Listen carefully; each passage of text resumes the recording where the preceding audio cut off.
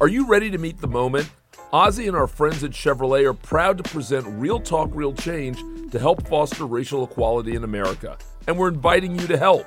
Join me, Carlos Watson, as I talk with key leaders from across the country about racial disparities in America's healthcare system. Look for The Carlos Watson Show and Real Talk, Real Change on YouTube and subscribe. Or download The Carlos Watson Show wherever you get your podcasts.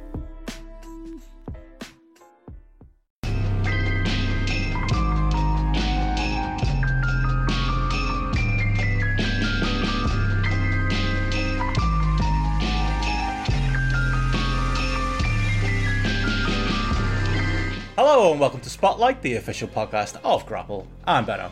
And I'm JP. And back from his holidays with us this week, it's Grapple Gareth. Hi Gareth. You alright? How's it going? Oh, good mate. Not as good as you. You look like you're having a hell of a time sunning yourself in Portugal on your little manor you were in. Look good. Yeah, I'm very much the anti-Steph, aren't I? She was like talking last week about like not wanting to leave the house, and I'm guiltily lying there listening to your podcast last week in Portugal, thinking like, yeah, maybe she's the one who's in the right and I'm in the wrong. Look, man, they lifted the quarantine rules. You were allowed to go. You didn't do anything out of line. Like you were saying, it's just as bad going to like Manchester or even the Wirral by us now. Apparently, is a hot spot. So if you got the Merseyrail train over the water, that'd probably be more dangerous than going to Portugal at this point. Yeah, and that's just like before COVID even existed anyway. So I think that'd be even worse to go there. Yeah, we haven't been across the Wirral, is it? I thought the Wirral's posh, no? No, You've been the Wirral. Have I? Has he? Oh, the Tranmere game. Yeah, of course, yeah, I forgot. I'm not surprised then. Like, I look at that and I go, well, of course it was. A fucking breeding spot for it. Good ground, Prenton Park, but I imagine it would, yeah. That sounds horrible. But yeah, there are parts of Birkenhead that are a bit bleak, aren't they? Yeah, that boozer we went in. You wouldn't want to be going there in your local, would you? Oh, no, not after 7 p.m. No good is going to happen in that place until after 7 p.m. I don't know, mate. I was in a Birkenhead boozer once watching Shane Douglas do a shoot interview, so, you know, good things can happen. That's still the weirdest thing I've ever been to. Shane Douglas doing a shoot interview in a pub in Birkenhead in front of 12 of us. But yeah, you unfortunately didn't get that on your lone visit. But if you come now, JP, you might be able to catch some COVID, so, you know, there's that. Well, it so far hasn't. I'm back teaching tomorrow, so yeah. I fully expect to have it by the end of the week. Really, it's like the way it's going. It's like the cold, or it's like, you know, when people have like COVID parties, don't they? Just get it over with. Sort yourself out. You'll be fine. It's the whole death thing that bothers me. Really. Say that, Gareth's not scared. The idea of it being, I don't know, like Gareth? German measles or the mumps. Yeah. Like I did for my kids, where it's just like, please, can I take my child around to get rid of the bloody measles? But no, it'd be like, come round, and it's just like, shit, I can't breathe. Last rites. We're probably in the highest category, aren't we? Wow, I think we are. You're both being over. Well, I don't know about you, mate. You look fine. I mean, you've been working hard during a lockdown, and you've come back with a very nice tan. So, like, I think you're fine. No, the lighting's just poor in this room. What was it like over there? Were they like strict, or was it a pain like going through the airport and stuff? Or no, it wasn't a pain getting there, but they were just like they just seemed like they just had their shit together more than we have over here in a surprising turn of events.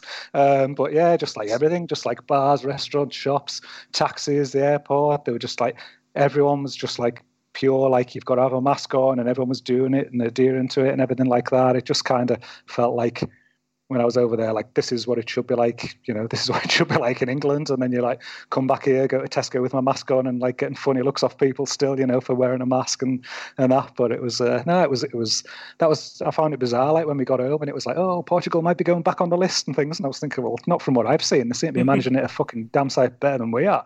Oh, yeah. Surely, though, if you're like, I don't know if you noticed, all those people wearing masks, I mean, a lot of them would have just collapsed and died, no? Because that is not what happens if you wear masks for too long. No, that's it, especially in that heat as well. Like, it's amazing. That's why we have all those dead nurses and doctors all the time. It is, isn't it? Well, we've missed the trick, JP, really. What we need to do is start, like, we'll just go to Portugal and record the podcast from there. Like, Gareth you were busy, like, more than that, updating Grapple while you're out there, so I don't see a reason why we couldn't podcast from out there. Yeah. That's where all the Patreon money will go.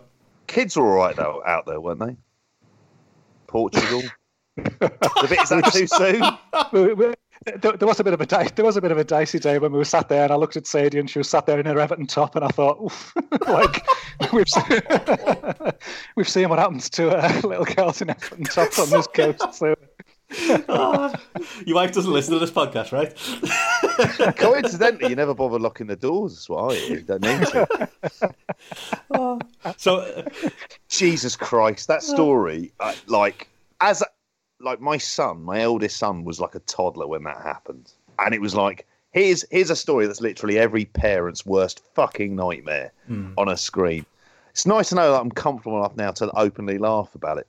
Sort of 15 years later. Callous JP, they're still searching for Maddie, you know. She might turn. No, she's not going to turn up.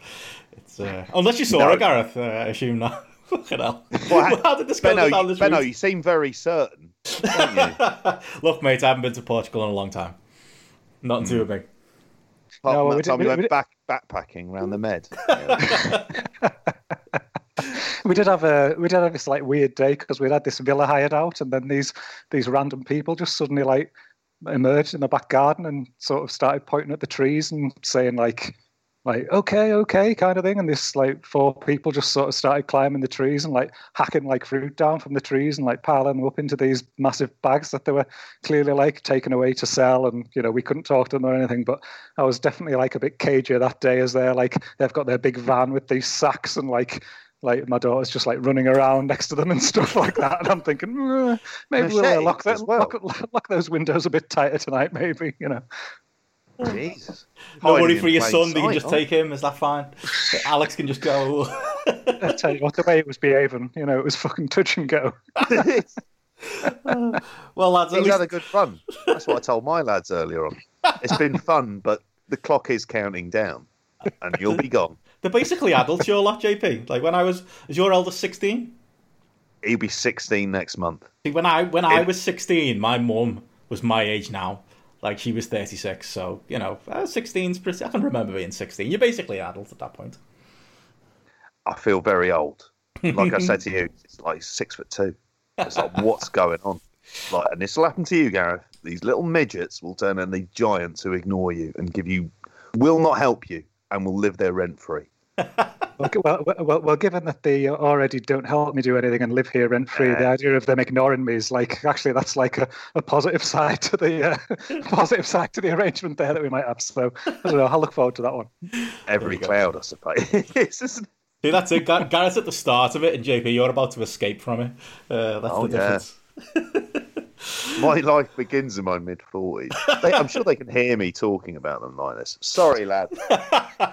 Is that when you move up north, JP? You're going to move to Cape Town? Oh, yeah. Yeah. They're gone. Start your new life. If anything, spending lockdown in an overpriced box has really taught me many lessons about the idea of value for money. And it doesn't exist. And down in this neck of the fucking woods, I can tell you that for free. Don't know what I'm going on about. I was looking at a new flat today, but I was trying to like up at like the city centre area. Liverpool looks perfect size, great price. Like, I can take the cat with me. It's like got its own little single entrance. Can't get in touch with the estate agent though. Been ringing them for 2 days now, just not answering the phone. It's like they don't want my business. So, you know, maybe there's just like a huge market right now for people moving. Maybe that's what it is, and they don't need my money. There is a bit of that.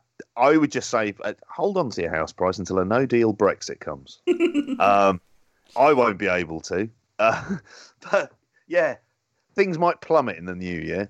Just saying. Throwing it out there. There you go. Well, on that breakdown. Yeah, exactly. Sorry. Phil Spencer there. Well, if anything, we've come up with a title for the podcast, because I'm probably gonna have to call this thing Maddie McCann now. So, you know, at least we got that. Gareth's Portugal trip. I was going to say, this is usually the stuff we do before we press record. Gareth's like getting himself in trouble here. But to move on, I was going to say, JP, you've been busy the last week or so. There's been plenty of you. You're busier than Steph. Like Steph does the rounds on the podcast. She was doing all kinds last week, and I think you even beat her. Like I think I've been listening to you every day now for this weekend. Yeah, I can't do that, and I am me. I find that physically difficult. Like, at this point, I was like, oh, not you again. as I would hear myself talk. It was great. My voice was kind of wrecked because although the WH Park one we recorded a little while back earlier, the latest of those, but it was just great fun doing it and all the different topics as well. So yeah, we had the AEW round table and we had the going into TNA, not Impact, TNA. It's an important distinction. I'm looking directly at Gareth on the camera here. I'm sure he'll tell me it's good, and then I'll be watching it. It'll be 2 hours of Katie Ford or Forbes or something like that. Yeah, and then doing All Japan. And it was like kind of a real diverse mix around. But if I could plug another podcast which deals with All Japan in a different way, but graps and claps this week, particularly like with the Ogdens getting an introduction to classic 90s All Japan, while in a pub getting progressively drunker after breaks. There's a point where Andy drinks some like non-alcoholic IPA because he's seen it on Untapped that he rates. Jeff isn't doing that. And I think he even starts laughing when Chris Linnae is telling him the story of Jumbo Saruta and how he had bowel cancer. And he just seemed to piss himself laughing with that by that point. Dumbo Saruta. There was a point where there's this chant for Saruta O, and it's like he sort of goes Saruta O, and they somehow made it go Saruta O, like it was some sort of carry-on thing that they were doing. It's a very different way of looking at All Japan in the 90s. And me and WH went down a kind of somewhat more serious path with it. Yes, but both as companion pieces. Kind of like watching the rise and fall of ECW and hardcore. What was it? Forever Hardcore. It's the same. Which one are you? Now you're. Do you know? I'll say rise and fall. I think that like. Oh, when you were WH, he's the professional, isn't he? Like we're all just amateurs. Oh, sorry. We're living in which of the two ECW documentaries there? WH, absolute consummate pro, and I think Joseph Monticello's got another video out about it as well. So yeah, we should all be jumping on the Jumbo Saruta bandwagon at this point. He was class. Watch his matches with Tenryu, and the second Misawa match is fucking great. I'd argue it's better than the 1990 match, but just not as famous. Yeah, I'm watching and learning as we go through because like this is like I actually to be actually on this one. I don't know if you'll judge me for this, JP, but I couldn't sleep last night. That's when I listened to it. I was up in the middle of the night and I was like, I'll throw on the soothing sounds of WH and JP. Not that it'll make me fall asleep, just it's something nice to listen to. And I listened to the podcast before I've seen the match. I've never actually seen the match. I was going to watch it tonight and I didn't get round to it. Fuck off. Probably do it the other way around, I think, is probably the idea, isn't it, with that podcast series. But, now I know what to expect. Go back and watch the other All Japan ones on there. I mean, I could summarise Jeff Ogden's review. It's all right, which he says about all of them. I think one of them is like 53 fucking minutes that were. And like, he for the 6-man tag and stuff like that. So in some ways, they're kind of nice, succinct summaries that you're looking for. Hoping to do, and I'm hoping we're all going to be doing some jumbo TNA podcast as well. That I think that's their next plan for it. And if we're doing it, I'm doing an open shout. We're watching early TNA. We're talking first 5 weeks shit here. That's the stuff we're doing in prep for it. The other end of All Japan in the 90s. Cheeks the Midget, the Johnsons, the lot. Yeah, proper like King's Road followed by a chaser of like terrible TNA. It's a good little combo there, I think. I like it. It's very much like the King's Road of TNA, isn't it?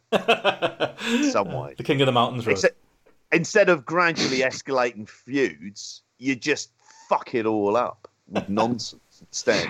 Very true. But no, that is like I haven't listened to the Ogden's podcast yet, but I saw a lot of people raving about it. So yeah, I'm gonna have to listen to that one. I'm glad they're back in the pubs. I'm glad they're back to their best, to doing their stuff. And in all seriousness, Chris Linnae does a fantastic job. They're having to. I'm sure he says it was Chris Linnae is his name, but I say I've been getting it wrong for so long that like I think when I met him the first time. I think I went up to him and said, "Is your name Chris Linnae?" And he just kind of looked at me and went, "Yes." Yeah. I think he's just resigned to it now. But he does a brilliant job of like a primer of explaining All Japan in the 90s as well and where it goes back from there as well. But it's great stuff. Even if they do only ultimately review 3 or 5 matches, because by the end they're all a bit fucked. That's what we need to do. We're missing a trick, lads. By well, so were the All Japan lads. They were fucked after every match, weren't they? Do you listen to any of that stuff, Gareth, or have you been busy since you got back from your holiday? No, I've not. I haven't listened to that yet. I'm always an avid listener of Andy and Jeff's podcast, so I'll definitely be catching up on that one. Like you, I'll probably try and watch some of the matches before I actually listen. Just That's so you've got it, that. Really. Got that point of reference. But like you say, it's better to be back in the pubs. I was saying to someone the other day, this is what I like. I think I miss it more than wrestling. I think I just miss the going to the pub before the show and just like, having a crack with them lot and just like, and then after the show, just going and having a few beers afterwards and just getting pissed kind of thing and just having a crack and chatting about the wrestling and stuff like that. The actual going the shows itself, I'm kind of not missing that much really. It's just the pub either side of it really at this point that I'm definitely feeling the gap with. But no, my week has been mostly Succession Series 2. It's definitely that's become my new obsession in my life. What a absolutely show. Just into the top 5 all-time greatest shows ever, as far as I'm concerned. If somebody's not watched it yet, fucking watch it now. It's just the absolute business. I love it. I don't want to be like spoilers or anything like that either. If anybody hasn't, but it's never. I think it's supposed to be like loosely based on Murdoch and the Murdoch family, but I don't think I've ever had as much appreciation of Vince McMahon as I ever have in my life from watching Brian Cox's character in that as well. It's just the single biggest parallel with McMahon that I can ever imagine, and just his like utter ruthlessness, losing his mind as he gets a bit older, making bad decisions, and just it's just absolute class. Like, I think you're a fan, aren't you, Benno? Oh yeah, I was going to say. So what we're expecting then is for Shane to plot and try and maneuver him out of the job, or maybe that's Triple H's role. Maybe Triple H has been backstabbed, and that's why he hasn't got so much power anymore. When I watched, is it just finished on Sky or something? Has it? Because it was a little while ago. It was on in America, I think. The series, or did you just watch it right? Because I know Martin's been watching it as well right now. Have you just been caning the VOD? Is that what it is? Yeah, just on the VOD. I don't know when it's been shown recently, but it was just there on the list to like watch, and then finally watched it. Normally it takes me a while to get through stuff, but I've just been absolutely hammering it. I just like couldn't wait for the next thing, and then fucking COVID getting in the way now. I've got to wait till the second half of next year to get Series 3, which after the way Series 2 ended, God, it can't be doing with like year and a half cliffhangers. Kieran Culkin's my favourite thing about it. Like, he's now my favourite Culkin. Like, he's so funny. I didn't realise how much of a wrestling fan he was. Like, I had no idea. I listened to like a Maron podcast with him, and it was like his wrestling knowledge was like really good. He nearly steered the Maron podcast towards just being like a wrestling podcast, because he just clearly wanted to talk about wrestling as soon as that like got jumped upon. And he was, it wasn't just like WWE stuff. He was referencing other stuff. He was saying how like in the bedroom with his missus, Colt Cabana's his safe word. That's some safe word. Not boom boom. No. So as great as he was in Succession, he's gone up with my estimation even more now that I know he's a wrestling fan. I think he's a round table candidate, JP. I think I was exactly going to say that. Yeah, that's the one, JP. Get the Culkin boys on, get Macaulay on as well.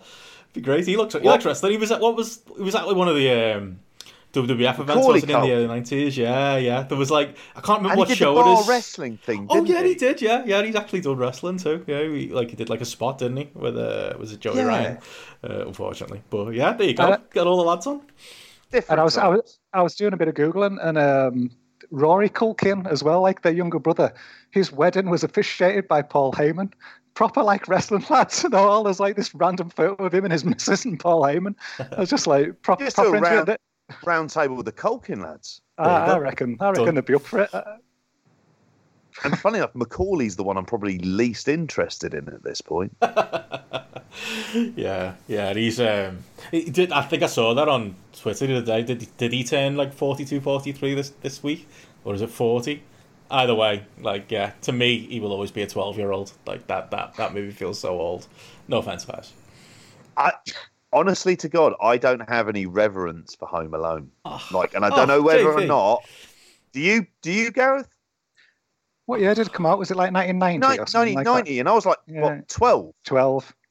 I was probably a bit old, but I do love a bit of Home Alone. I think maybe because like with my kids, I think like our Sadie, she absolutely loved it. So I've probably watched it about, 50 times 2 years ago or something like that. So it's just kind of cemented with me. But classic. I watch it every Christmas. It's like my favourite quote unquote Christmas film. JP, unbelievable this. Do you like Home Alone 2 at least? You're more of a Home Alone 3 kind of guy? No. If I remember Home Alone 3, it's a completely different kid. If I remember from the front, and he had brown curly hair. I remember seeing the second one and not liking it. I think the Trump thing doesn't obviously help with time over that. No, I used to show my kids stuff like Hostel, Serbian film, and Martyrs, a French film where people get skinned alive. I'd put that stuff on for them instead. Like, I'm not good with a lot of kids' films for them. It's like I've kind of gritted teeth and tolerated them, and now I'm past that point. It's just like, right, all bets are off. We're watching Snowtown tonight. We're just going to go deep on the horrible stuff. And I've kind of, the last thing we watched together was Halloween, which was great, and it got them jumping as well. And did it? Yeah. I was wondering whether it would maybe like just be a bit aged to kind of scare modern kids. Not the kind of jump scare stuff. That Carpenter's great at that. The setting and stuff and the build up, they laugh at because they kind of look at this weird alien world and can't communicate with it at all. But when it starts to get like kind of like turns into the horror film, it's like, oh, okay, there's stuff there. And also, my youngest likes Donald Pleasance in Escape from New York. That's the president from Escape from New York. Good, I've taught you well, young man. And then, so when he turned up in this as Dr. Loomis, father of Dexter Loomis, obviously, WWE superstar. So when he turns up in that, and you just go, and again, when I saw it, I was like, oh my God, how lazy are your writers? I mean, how fucking lazy. Dexter, he's a serial killer. Loomis, it's a film about a serial killer. Good enough. There you go. That's probably where it came from. Let's get Sam Shaw. He's the only man who can do that role. I love that they did that as well, though. It was like Sam Shaw was like quite clearly a Dexter ripoff. And I was like, you know what? This isn't on the nose enough. You know what we need to do? Literally call him Dexter. It's so bad. Just fucking awful. Like, again, a reason. Well, I didn't watch NXT last week. As soon as I heard the spoiler for the 60-minute main event, I'm like, that's something I can happily avoid, and I'll avoid the rematch for good measure as well. But I don't know. This week, have we backed the wrong horse when it comes to all this stuff? Who can tell? We're good. Like, our main review today is going to be AEW. If you were hoping for that NXT review, it's not coming today, everyone. But we'll go through some news. No way am I watching this. I got burnt by that Matt Taven Jay Lethal shit before, and that fucking Keno Go Shiozaki. All right, going Broadway is a red fucking flag. Mate. Did they go Broadway? Are you sure, JP? Like, no.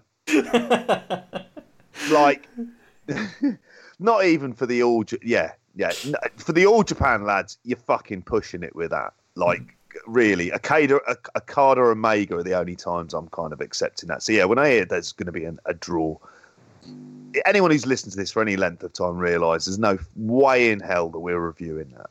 No chance. So, yeah, your AEW review will be a lot, but obviously we'll go through some of the news and stuff in a minute. But I did want to just say before we do move on, quickly I wanted to plug our fancy Premier League private league again, the Grapple League on FPL. Got 33, I think it is, teams altogether who've signed up so far.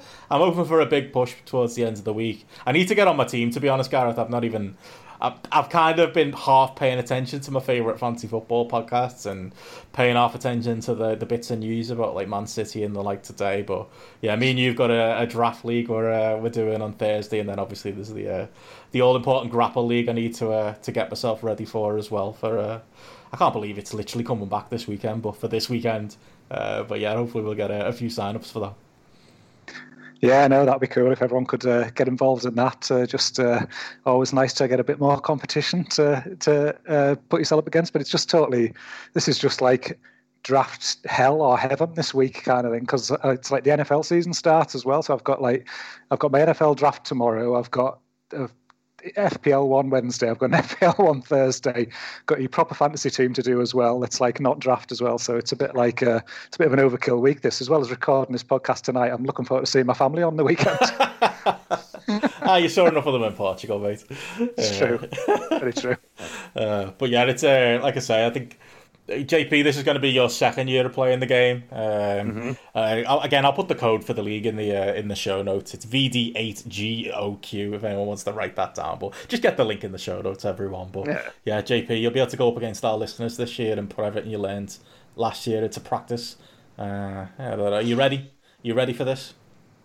Actually, no. I found out today that obviously looking at the game week, I was like, why is Martial, De Bruyne and Chris Wood not being involved? And then saw that happen. For fuck's sakes. I know. And you two are on it for that. I got a better team name this year, though. Zoom Hoffenheim. So I didn't even see that. That's brilliant.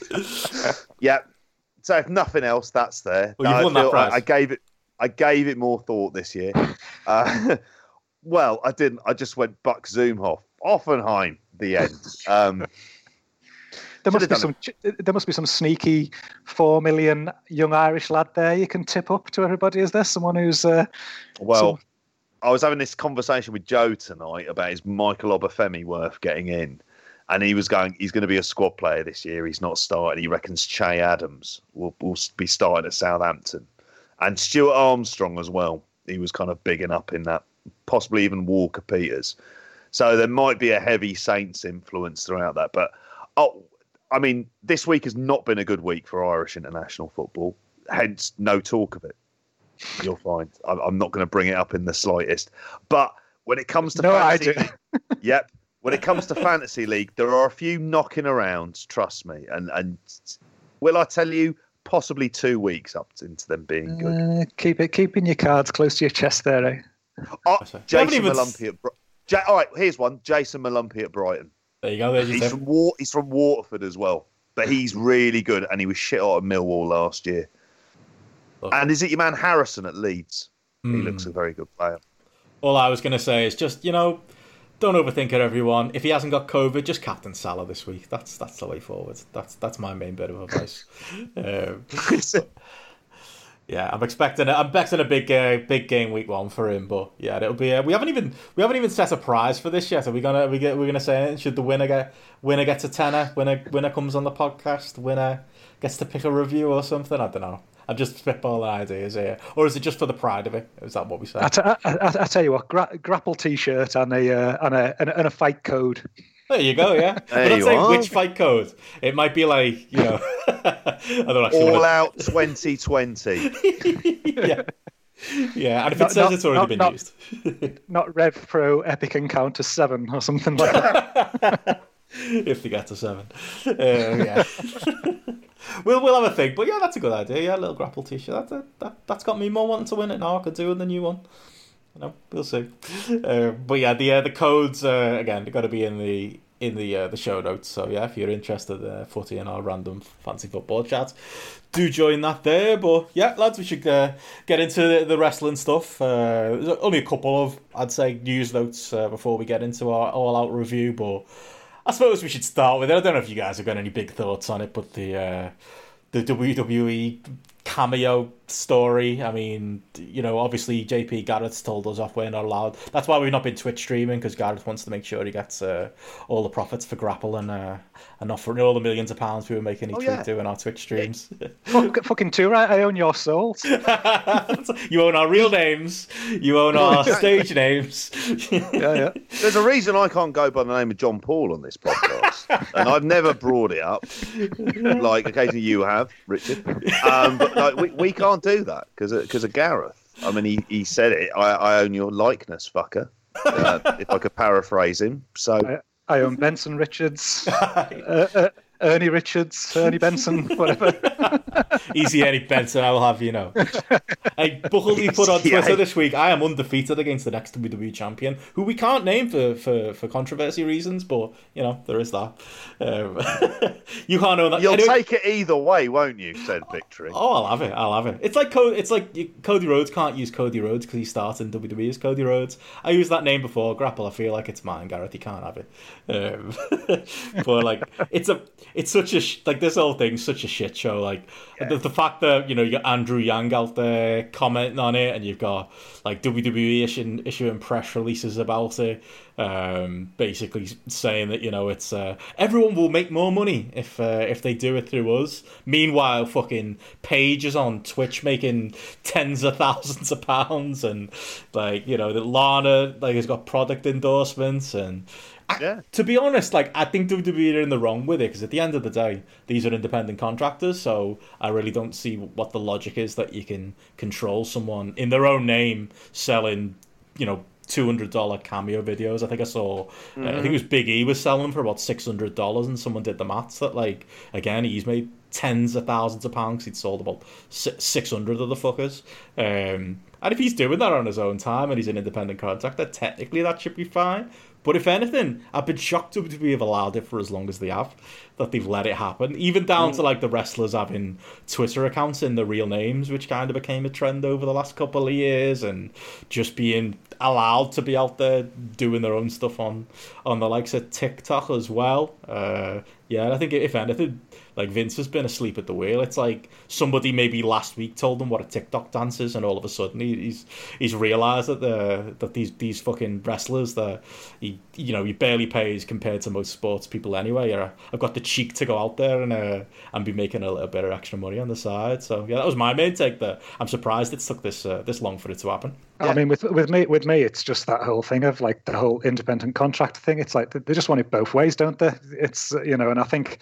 What was that guy's name? With the Andrew Yang. You know, the idea when he came out there and he was clearly speaking intelligently about it, and I'm going to do something, look into this kind of thing. You just think like, yes, come on, if this is like a final straw sort of thing that really just comes back to bite Vince on the arse, and this would be absolutely fantastic, just as another thing that, like, legally from an employment law point of view or something like that, he can get stung on and maybe just open things up for the talent to earn a bit more money on the side, maybe actually get them some proper like healthcare and things like that on the back of it as well. That would be absolutely fantastic and worth it all. But I mean, me pointing to Succession before, I mean, to me this was just classic. It was just Logan Roy Succession. It was just like, you know, hard nosed, totally just no idea what's going on in the real world, totally missing a trick, and then like suddenly trying to stamp his authority all over it again, and just not realizing the damage he's doing to his brand by doing it. It was just like classic modern day Vince McMahon, and, you know, as much as he can shoot himself in the foot, then that's goodbye, mate. Yeah, that's it. Like that's the thing. It's like Vince has a whim like this, and all of a sudden the whole world moves. That is literally like that's the Roy story. I think of that. But yeah, have you been shocked, JP? That's been like it's actually been making the likes of the mainstream press. Like it's perfectly poised for another. Is this week tonight on at the moment, or are they on break? Because I feel like a segment of that's got to be dedicated to this. Last week for Labor Day, so it's the Labor Day weekend. This weekend just gone. So it could come back. What's kind of more interesting from a political point of view, so Andrew Yang was a surprisingly kind of strong runner in the Democratic nominee process. And he had a bit of a following, and it was partly based around kind of reshaping the world of work and modernising work and things like home working. I mean, in fact, part of his plans was to give people basically $1,000 a month as a way of kind of stimulating the economy, because the idea being is if you give that to poorer people, they're actually going to spend that, and that's going to be invested back in. And he had lots and lots of ideas for these. He's kind of primarily a tech entrepreneur.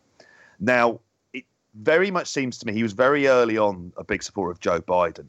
It's one of the things that it seems like this is him pitching for the job of Labour Secretary. If so, he's going to be really kind of coming.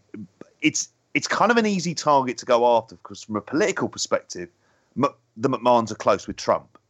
And this is a way of kind of, you have a go at Trump by proxy, as in these are the kind of people who Trump kind of hangs around with, and these are the kind of practices that they do. And he just sort of publicise it. And he's shown, like, clearly there's some interest he has with wrestling. I know he's tweeted about AEW before as well.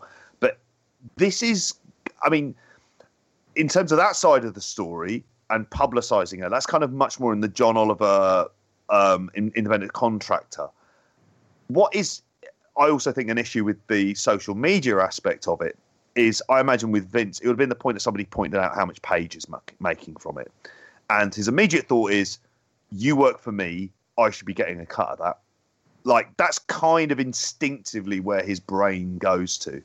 Part of the problem is with this is a lot of this stuff is basically recreational. Asuka's YouTube channel, where she's building an arcade station and the rest of it. It's not necessarily for me, but it's their content that they control and they get to deliver, and it's not scripted. Everything else they do is scripted. It's hard to say if WWE didn't get involved. They'd try to script Twitch streams and the rest of it, and they'd be using the word universe all the time. And it would fundamentally show how little they understand this. And a lot of this is about a wrestler's personal brand that they're kind of building up for life after wrestling. Someone like Xavier Woods is setting himself up for this, as he should do. And the amount, like, I would say for the amount of personal creative freedom he gets from it, and Page, there'll come a point where it's like, what is the point of working for you? Like, really, there's nothing to gain, because all they seem to do is put restrictions on their lives. And there comes a point as an employee where you just go, the Cameo stuff, if that's done out of the work, out of the time that they're not wrestling, then it should have nothing to fucking do with them, regardless. If they're not, like, especially if you're Xavier Woods, or now it's going to be Soraya, isn't it? Soraya Mania, I think, is what Paige is having to rename her Twitch channel as. And they'll do that, and they'll rebrand themselves, and they'll prove themselves to be more canny. And I often wonder, I'm not saying this is the breaking point, but it makes me wonder that there is a stage where, and I'm not going to say it's going to be exactly like, say, the Bosman ruling, but there's a point when, because of the importance of social media, you can't really have bad social media. And this is the kind of stuff that's going to happen. It'll add to the toxicity of the WWE brand. And it will come a point where these performers and their own personal brands, they, like, that being tarnished with WWE could end up being some kind of an issue. I think they're really playing with fire with this because, again, it's just something they don't control. And rather than someone logically going, it's got nothing to do with you, old man, fuck off, as they all should do, it's how many of them actually do something about it. I know, you know, Seth Rollins will have that fucking tongue on the boot straight away telling us about how great WWE Cameo is. They'll probably relaunch Tout or some other shite for it. But fundamentally, this is like, it's a bad idea. It's not going to work. It's going to rankle them much more. For some of them, and I don't know when I imagine they're already counting the days till they can get out of the contracts and the rest of it. And it just creates the idea of a place where, like, they do, it's like, what is their logo going to be rather than then, now, forever? Is it going to be, we control every aspect of these people's lives? And might as well just change it to that. It's fucking dystopian, is what it is. It really is dystopian. And I'm not interested in hearing the Vincels sticking up for them as well. Like, they can fuck off and read Guns and Ammo, whatever it is. Arseholes. Well, if I could put myself as a Vincel for once, the only bit I think where they've got an argument is when they're using WWE names for this stuff. I kind of get that a little bit. I think, but if you independent contractors, mate. Yeah, but if you're using your stage name, it's like, you know, an EastEnders character using their you know, whatever Ian Beale's real name. This is why we need Joe. Ian Beale's real name, whatever his name is, him being like, oh, I'm Ian Beale and I'm doing a stream. At that point, you kind of do your character. But if you're Paige and you're Soraya Knight and you're Xavier Woods, like you say, is a great example where he was basically, you know, he, from the start, he's made sure that he's got his own brand on it, his own name on it. because he's ready for stuff like this. Yeah. And the corporate side isn't it, that they know they could do they've realised now they can do a big deal with these companies and they can make more money for themselves. I think the idea that the individual wrestlers will make more money off it is pure fantasy. But that's the only bit where I think, okay, they've got a bit of a point. But overall, it's just like, to be honest, I think the biggest point you raise is just, are the wrestlers gonna actually stand up for themselves for once? Because they're making all of the noise. And, you're getting little shirty comments, and, the likes of, even an AJ Styles, who's not been particularly happy lately, has been mouthing off a little bit. Especially screaming Heyman from the top of his voice. I'm sure it's all Paul Heyman's fault, isn't it? He'll find a way to make this Heyman's fault. But it's whether, that grumbling and stuff actually leads to, like you said, I would love for this to lead to real action and the wrestlers to actually band together and, like you said before, Gareth, actually use this as a catalyst to get better conditions for themselves. But I think we all know it won't. I think we all know there'll be holdouts, but I think most likely by the end of the month WWE is going to get their way. Could be good news though for some people, like there where you've got like Nick Gage, where you can get a Nick Gage cameo for 20 quid, kind of thing. There's, if people are typing in wrestling there and suddenly all the big E's of this world have gone and things like that, Nick Gage might have a few more 20 quids his way. I'm looking here, you can pay 60 quid for Austin Theory or 20 quid for next Nick Gage. Come on, you're getting 3 Nick Gage messages, aren't you, before you buy an Austin Theory one anyway, So some of these are just like ridiculous anyway. Bushwhacker Luke for 29 quid, he's 29. 9 quid more than Nick Gage. Why 29? Why not 30? It must be dollars. Must be a conversion thing going on here. Kevin Nash, 87 quid. God, it could be TNA roundtable material for that price. I mean, do you reckon he'd do a podcast for that much? He said, hey, Kev, $90. We'll just come on for a podcast for 20 minutes. It might work. He'll be eating throughout. He'll agree to 15 minutes, switch off, and I'll have every one of those 15 minutes and feel it's somehow money well spent. And I'll just go, he is a gigantic piss taker, but by God, you got to love him. Any other good deals there, Gareth? There's just some really, really like bizarre, like random ones that are just like £16 for James Ellsworth. Like, who's paying 16 quid to have like a James Ellsworth message? Like James Ellsworth even play that. Hacksaw Jim Duggan, 62 quid. There's we got him in real life for free, Gareth. We got him for free, didn't we? 3 times as more expensive though than Tito Santana. I'd be wanting an Ariba all the way before I wanted a hoe. Well, I mean, as we all know, like, if there's, whenever I think of Grapple, I think of one match in particular, and that's Tito Santana versus the Executioner. I mean, it's a match that I know everyone who's used the appers at some point got round to watching. How many people have watched it and rated it? Oh yeah, we've got an abundance of ratings for that one, about 600 plus ratings. Turns out my son at the age of 13 had watched it, which really took me by surprise. I was like, how did that set of circumstances happen? There may be a little bug in the app there that makes a nice little Easter egg there. Well, it's basically like Tonton Zola Makoku, no? Yeah.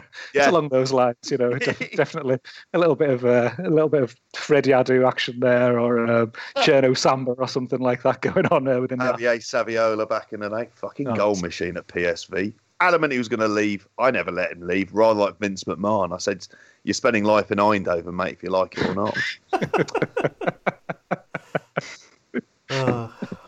So. But if I could just add one last thing to that whole conversation, though, with is the fact that they don't also know how to use these new mediums, and there's such an easy way that if they were a good employer about it and actively promoted these social media accounts, which were helping out their performers, plus at the same time got a bit of engagement and, God forbid, some good publicity for doing something, rather than thinking we do Make-A-Wish and we've said don't be a bully, that's surely enough. Like, honestly to God, this idea of letting their performers being able to kind of control this and actually show more character than they're allowed to show on TV at any stage. You'd imagine somebody with a bit of fucking gumption about them rather than a mentalist, like, would think, actually, we could use this in a really positive way. It'd be a win-win all round. But nah, fuck it. We own them. I think there. I mean, it's not, to me. It's not about the money. It's about the control. I think you just said the right word there. And in reality, they probably don't want their superstars to be able to engage with people on a one-on-one basis like that, and make them that accessible. How can they be a superstar if they can just send you a message on a phone kind of thing for 10 minutes? They need to be put on this elite level or something. And then so if we can control every aspect of our life, we can control the entire narrative of how they're presented, who they're presented to, when they're presented, and things like that. And I just purely think it's there's a limit to the money they can make, and let's face it, they've got money pouring out of every orifice with them TV deals at the minute. I don't think they're bothered about missing, I've missed 30 quid a year or 50 quid a year for a little message that Big E could do or something like that. It's more about saying, no, we own you and we'll fucking decide who you speak to and when and how you do it and what words you use and things like that. It totally comes back to that. That's it. And that's the thing I hope the wrestlers kind of wake up and see. And, the fact that in a global pandemic, WWE have been more profitable than ever, and they still release people. And at a time where they're more profitable than ever, they're making that extra grab for that, exclusive contract with Cameo or Twitch or whoever it is. I don't know. Maybe I'm too much of a pessimist, but as much as I hope for that, I don't know if that day is coming. Are they taking money out of their performers' pockets and therefore potentially having them meal not off their feed table? Their families? I mean, they are, aren't taking they? Food off their table, potentially.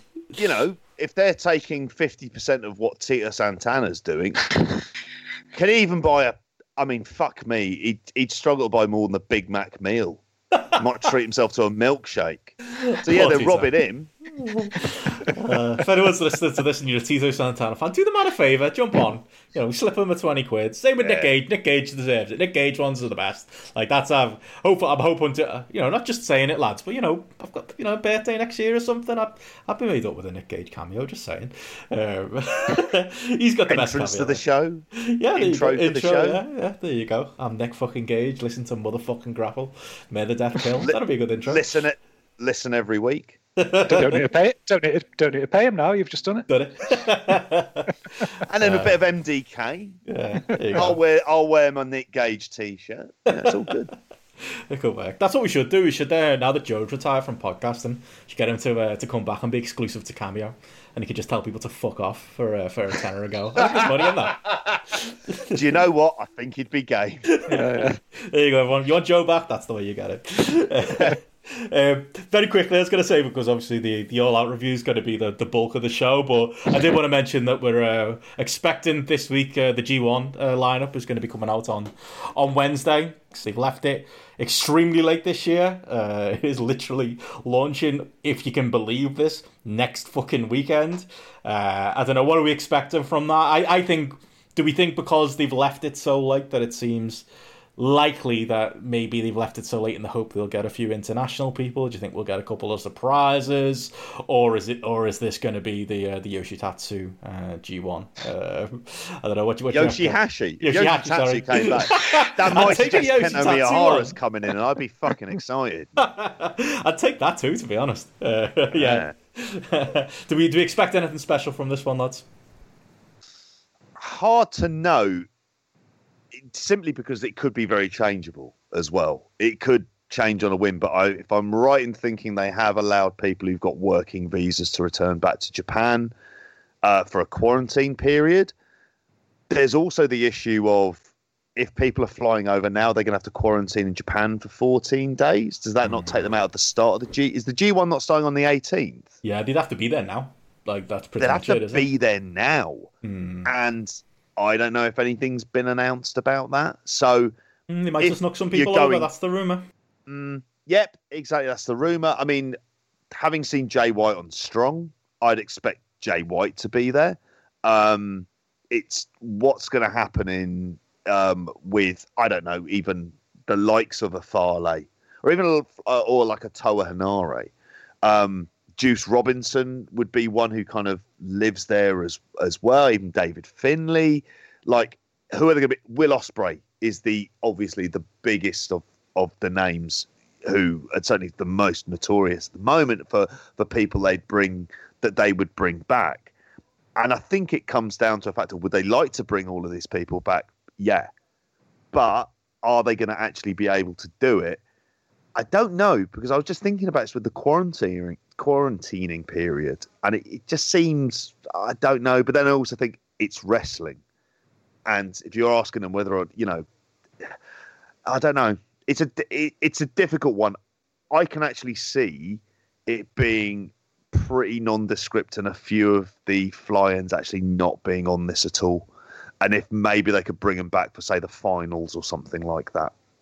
So I don't know. Sorry, I completely copped out of that answer.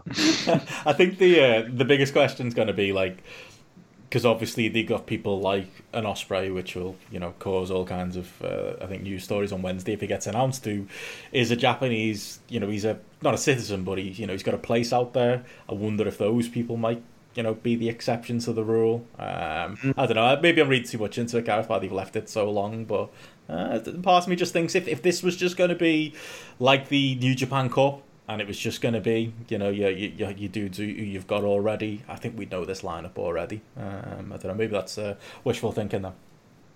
Yeah, I'm kind of the same. I'm expecting a few surprises. Don't know who it's going to be, but I think that's the main thing for me is just give us a bit of differentiation to what we saw in the New Japan Cup, because I've said this before a couple of weeks ago. I mean, the idea of a round robin version of some of the guys who were involved in the New Japan Cup there, it's certainly not inspiring me to want to be watching the G1 every single day as you normally would when you've just suddenly got some random Bullet Club match or something like that we've seen before. I'm thinking now the time that they've allowed, I think with the time there that's potentially allowed with quarantine, I'm sure there's some red tape they've been able to get around on like a citizenship basis or something like that. I'm sure there's at least going to be like 3 or 4 people there who they're going to have managed to pull across and just shake things up, or that's a hope anyway, because I haven't been the most inspired with what's come out of New Japan in the last sort of month or two anyway, really. So I think we just need something that's just going to,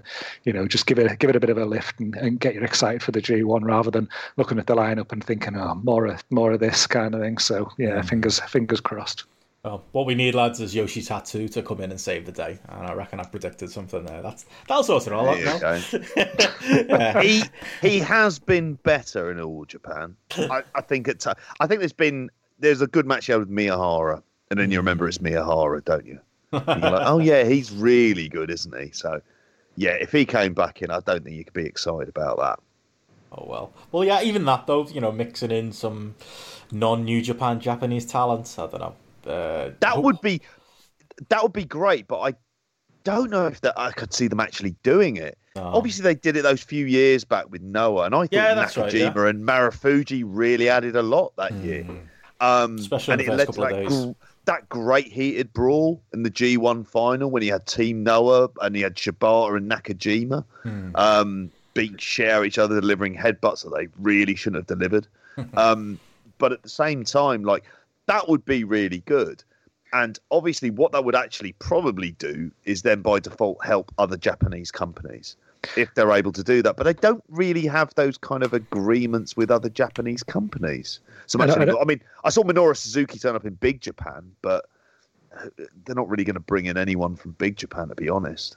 And there's, am I right in thinking there's a decent crossover with the Champion Carnival, and is the M1 in Noah as well, kind of thing? So there's other stuff going on there as well, where their big names are going to be tied up with their own tournaments and their own business, really. So I just can't see it being there. I think it's got to be something that's going to be your Jay Whites and your Ospreys and your Juice Robinsons and things like that. I'm sure they're the ones that you can, if there are going to be surprises, it's probably going to be guys like that. Well, only a couple of days to find out. We'll find out Wednesday, and then, yeah, like you say, tournament season starts heavy. Fuck me again. A week this weekend. Like, what a period this has been. Like, from SummerSlam to All Out, and now the G1's about to start. But yeah, we'll be covering it all here. So definitely look forward to that. But like I mentioned there, yeah, I suppose we should get into our main review today, which is probably going to take up the bulk of the rest of the show. Is AEW's All Out, which happened this weekend. Comfortably, I would say. I thought, Gareth, you put some grapple stats out there. I saw Voices of Wrestling tweet them out. We've got some of them here we can go through about the AEW's performance on pay-per-view and their highest rated matches. Yeah, I feel like All Out, once all is said and done, it's probably going to be on the lower end. I think it's probably fair to say, at least from my point of view, the worst AEW pay-per-view. And I'm sad to say that because I was really looking forward to it on Saturday, and it was a long one as well, which I suppose doesn't help as well. Who thought, lads, we'd be here last week praising the second WWE pay-per-view in a row, and we're about to go into All Out, and unless you guys have got wildly different takes from me, we're probably going to be burying it more than those WWE shows. I mean, maybe we should start there with, like, before we'll go through the match by match, but as overall thoughts, I mean, I watched this one live, and it was a bit of a slogger, still sitting there. I looked at the clock at one point, and it was like 4:05 in the morning, and we still had another whole match and a half to go. Maybe that coloured it a little bit as well, but yeah, I don't know. Overall thoughts, maybe you first, Gareth. What did you make of this one as a pay-per-view for AEW, and where does it fit in AEW canon? Yeah, I mean, personally, I'd be lying if I said I enjoyed it as much as other pay-per-views that I've seen from AEW, but I sort of don't subscribe to the level of negativity that I've seen it have online on Twitter and things like that. I think it was, it definitely was long, and it was a slog, and then you had obviously, you had different factors in there that sort of probably contribute to your opinion, where you had that opening cinematic match, then you had what happened with Matt Hardy and things like that. So there was sort of elements in there that factored things in. But I mean, you alluded to it there around the stats, and when you go and look at it, and depending on the way that you look at things, overall across the matches as a whole, like from the grapple ratings, the show itself averages out at like 2.74, which is the lowest show that we've seen from AEW, completely over the whole time period that they've gone. In fact, the lowest pay-per-view that they'd had before that was like even with Double or Nothing or Fight for the Fallen last year at like 3.16. So it definitely came in lower. But one of the sort of things there is that, I mean, that it almost feels like a bit of an anomaly to me. That I think if you look at it in a different way and you say, okay, well, like how many matches were on there that were rated as like 3.5 or higher, so there was good stuff at the or better stuff on the card as opposed to just the poor stuff. There was actually there was actually 4 matches on the card that got like rated 3.5 or higher, and there's only been 2 other shows this year that have actually achieved that, which is like NXT TakeOver Portland and both days of Wrestle Kingdom. So from that point of view, it's it doesn't perform. I think it's just the bad the bad end of things that seems to have left like a bad taste in people's mouths and maybe negatively affected how they've seen other things. So while on an overall average, it hasn't ranked up there. There's still a good chunk of matches, 4 matches there, 3.5 or above that people have enjoyed and thought were thought were positive. And certainly, obviously, I sat there in Portugal last week listening to yous rave about Payback, and I was thinking, no way, there's absolutely no way that this show could have been that good. And then I was like looking at the grapple ratings coming in, and I was thinking, yeah, I'm not having this kind of thing. News were all, I don't know what it's if yous had been on the Saudi Kool-Aid while I was away or something like that. I don't know, but again, look, mate, they're trying. Right? It's easy, give them a stick. And we buried TNA as well. Sorry, guys. Jeddah videos. What more do you want? But I mean, you look at this, and obviously, like Big Toe made his comments last week about their previous pay-per-view being better at WrestleMania, and he got canned for that. All Out's got a better average than both days of WrestleMania this year. It's got a better average than Money in the Bank, Backlash, Payback. It's it's averaging out better than all of those. So while I'm not overly positive as a whole, and obviously we'll get onto it on a match by match basis, I don't think it's the shit show that people have like presented it to be on Twitter. And I think there's definitely people who've wanted to jump on it who are maybe a bit more WWE loyalists or NXT loyalists or something like that, who just want to give AEW a bit of a kick while they're slightly down and they haven't performed at the levels that we'd expect. And I think that's one of the big things for me is expectations. It just shows how important they are, because we're expecting things to be top notch from AEW. You were expecting nothing from Payback, and because Payback wasn't an absolute shit show, suddenly you're positive about it. Whereas AEW were expecting it to be an absolute elite pay-per-view, and it didn't quite deliver. So you feel a bit more negative about it. But over and all, it's still, for me, came out better than anything WWE have produced this year, probably apart from, I don't know, probably that NXT show, probably that Portland show. Yeah, I think that is a big part of it. It's expectations, isn't it, JP? It's like, I think I go into an AEW show expecting, because that was the thing about this card, to be honest. Like, don't get me wrong, I was excited to watch it on Saturday night and sit down and it be an AEW pay-per-view night. But I was looking at the card and I listened to that Tony Khan conference call where he was talking, this is going to be the best That's the thing, he was going, I know he's in sell mode and he's a promoter. Like, this is going to be the best pay-per-view of the year. We've got some great matches. And I was looking at the card going, have you though? Like, I think a lot of it depended on, and we'll get into it later, maybe like the tag match delivering and being like, because that's the thing, I think we expect a match of the year candidate, don't we, on one of these shows? We expect, you put a match like that on the card, you're like, okay, maybe everything else on the card isn't going to quite live up to Big Tone's billing, but, there'll be that. And I think, as Gareth alluded to there, JP, I think as well, when you do have those weird moments with, the Matt Hardy incident that we'll get into, the weird cinematic match, just the weird stop-start nature of the show, and it being long, and everyone there being tired, and then you don't get that big match. I think that's it. I think it's, you go in expecting big things from AEW, and then that's kind of where it goes. It's almost like they're, I don't know, it's something they've caused themselves, really, by, pretty much delivering every time on pay-per-view so far, and setting, that's the key word, setting those expectations so high. Which is always something that they needed to do. And I completely agree. I think it's to do with the level of expectation. I think I said it around Payback, whereby, given the current standard of WWE, by that standard, this is a very good show. Huh. But remember, you're putting it up against a bar, which is just teetering above pure shit. So anything that meets that bar, you're like, well, that's a Billy bonus, isn't it? I've only got shit on my boots, as opposed to, like, in my fucking mouth. And so with this, on the other hand, you're expecting it to kind of be really good. And to be honest, I had kind of, I don't know what it was. There was stuff in the build-up, and we'd spoken about it, just not liking aspects of it. It felt like one of the weakest build-ups to a pay-per-view that they'd done, where they hadn't really hit on all cylinders. There was stuff on it that I liked. I found, and it's like you say about the expectation, like stuff in isolation that you could enjoy, but the problem was the stop-start nature, and I watched it at a different time to you guys, so I watched it the next day, and what I found was I really couldn't get into the show, because as soon as I got into the show, I was taken out by something. I was taken out by something that either was pure nonsense or something that was just not delivering as a match as to what I expected. I think a lot of it had to do with the crowd and the miking of the crowd. It felt dead. And I got that. I saw some of the buy-in before I went to sleep. And I was like, oh, I'm kind of not really feeling this. This feels like a couple of dark main events you've put on. How does that entice you to buy the pay-per-view?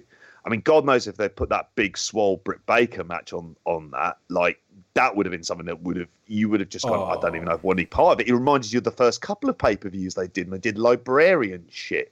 Yeah. And it was like, who is this? They don't know what a pre-show is. They don't know what it's for. Like, it matters less now because they're on TV every week. But, like, when they first started, it was like, this was the only AEW people could see for free. And you're right, they throw, like, the librarians on. And I had that same thought when Serpentico came out and fucking Luther. I was like, oh, this couldn't look any more shindy. Like, I wouldn't want people to know they work for me, to be honest. Never mind putting them on, like, the thing that's going to be most seen that night. That's it. It's like I say, on Dark, they're fine. But they should be nowhere near graduating to this level. And part of it's by having that Battle Royal in there, which when you think of it, and you think of some of the components who are in that match, there's a couple of great matches you could have on the card that would really steal a lot of stuff up. And instead, you've got 21 people. I'm not saying whether it would be belt, but if you put Lance Archer, Brian Cage on, let's just say as a big kind of hoss match somewhere in there, that would have been very different. And you could have had that. You could have had Phoenix in a singles match if you wanted to do that. If you wanted to do something for the buy-in to be a bit different, put Phoenix in a singles match. Ricky Starks, Darby Allin, like they've been building that. Like, why is that not on the show? And that's and so what I found with it is not only was there the level of the expectations, but they made decisions here, which I wrote down. So I wrote all Impact Wrestling, because at times this felt like watching an Impact pay-per-view where you have isolated good matches and then fucking rubbish in there.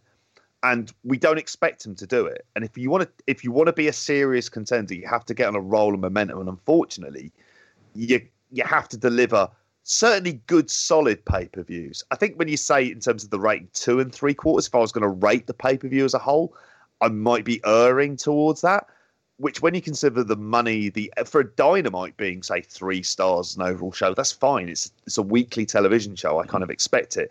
Pay-per-views are where you're spending your money. And the kind of overall level for this, at times, it just didn't scream pay-per-view. It just felt like you're producing a pay-per-view for the sake of it, but you only do 4 of these a year, and therefore you've got time to build to all of them in a proper way. So you should be doing better than this, given the resources, given the sheer amount of wrestlers there. And then there were certain feuds that were cursed in it. Sammy Guevara and Matt Hardy just seems fucking cursed from the start. It really does. And I think, unfortunately, the chair shot took that whole feud in a direction that it never should have gone on anywhere near. Do you know what it should have been? That should have been his cinematic match, and it should have been a compound match of Sammy Guevara going to the Hardy compound. That is your fucking cinematic match.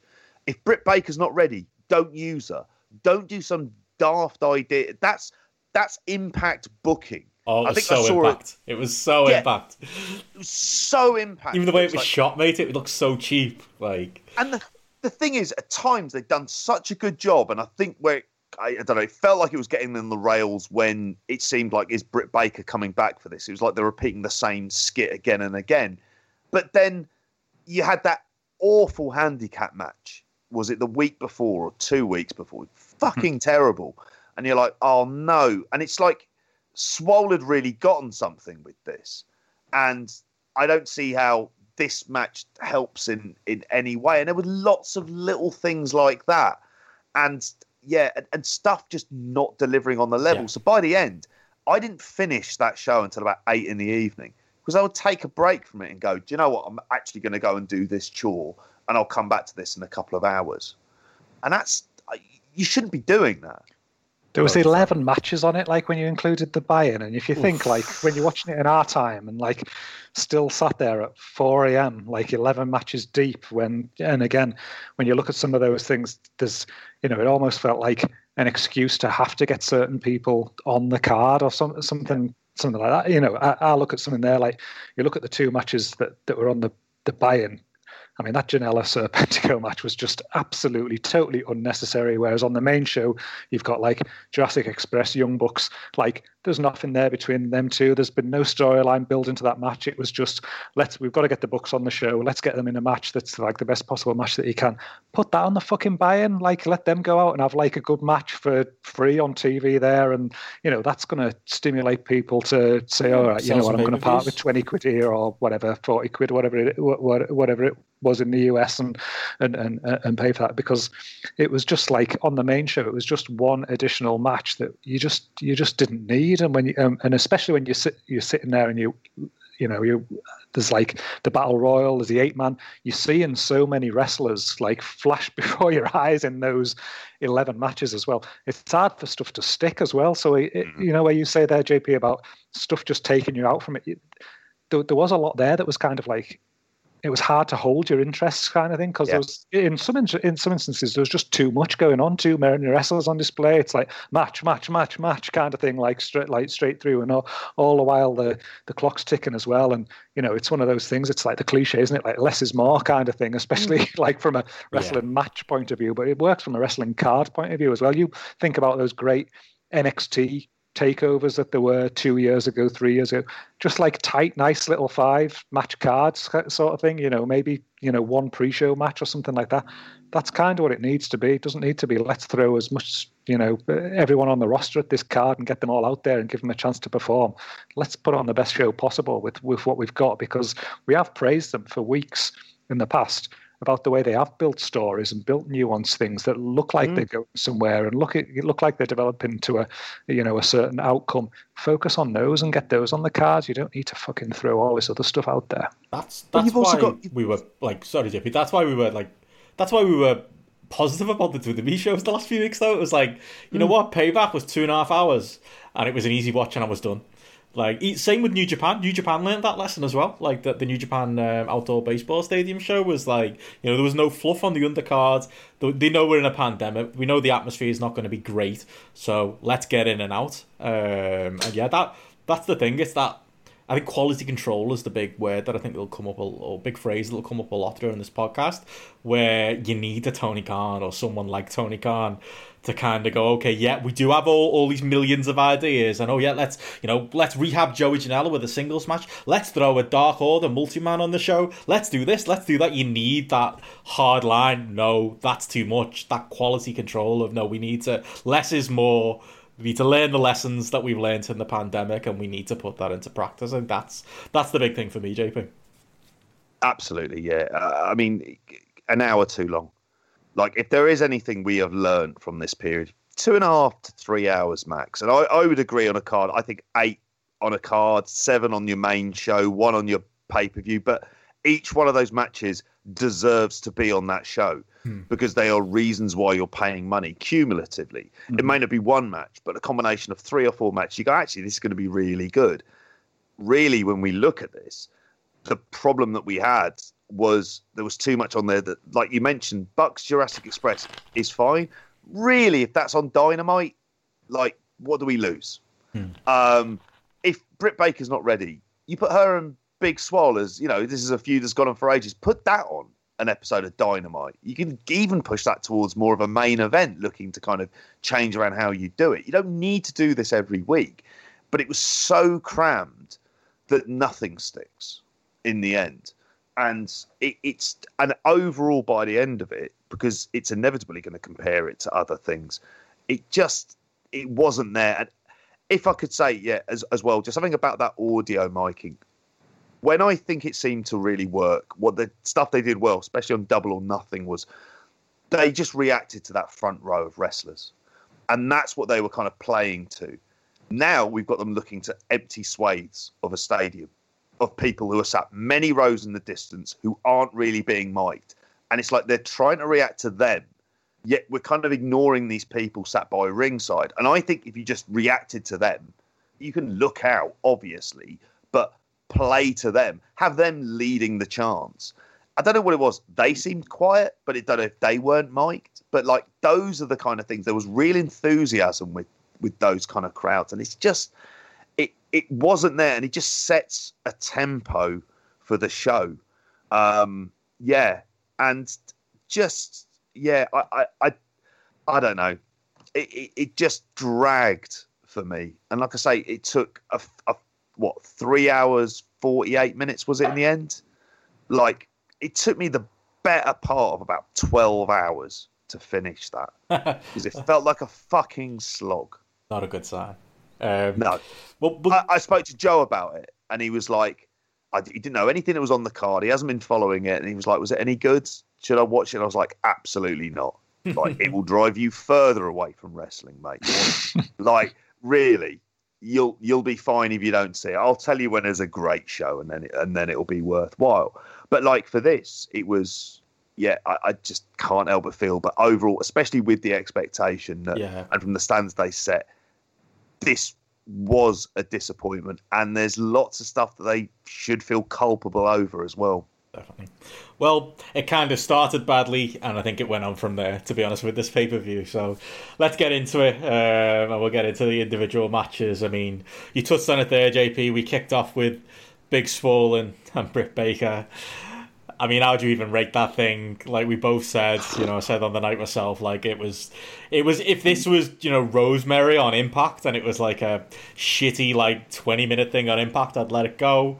If this was, I mean, I wouldn't have used it on the pre-show to sell pay-per-views, but like I don't know. I actually don't know if caving last minute and putting it on the pay-per-view was a good decision either. I think just having the match wasn't. I think when I listened to that Big Tone conference call and he mentioned the word cinematic match, I shuddered. And like that's the type of like easy win when you're AEW to make yourself the babyface is to not like do those WWE isms. Even the phrase cinematic match makes my skin crawl. I don't think anyone wanted it. I mean, I know there were some people who got some enjoyment out of this as almost like a comedy skit, but I gave it 1 star on Grapple. I feel like that's a charitable rating because there's another match I gave 1 star later on, which is, 2 1-star matches on AEW pay-per-view isn't a good sign. But to be honest, this is the type of match like, you Gareth probably have to wonder, do I even put it on? Is it a match? Like, yeah, I mean, 1 star is my rating. The average is 1.03, so where the Grapple users are. It was a waste of time. None of the dentist comedy worked for me.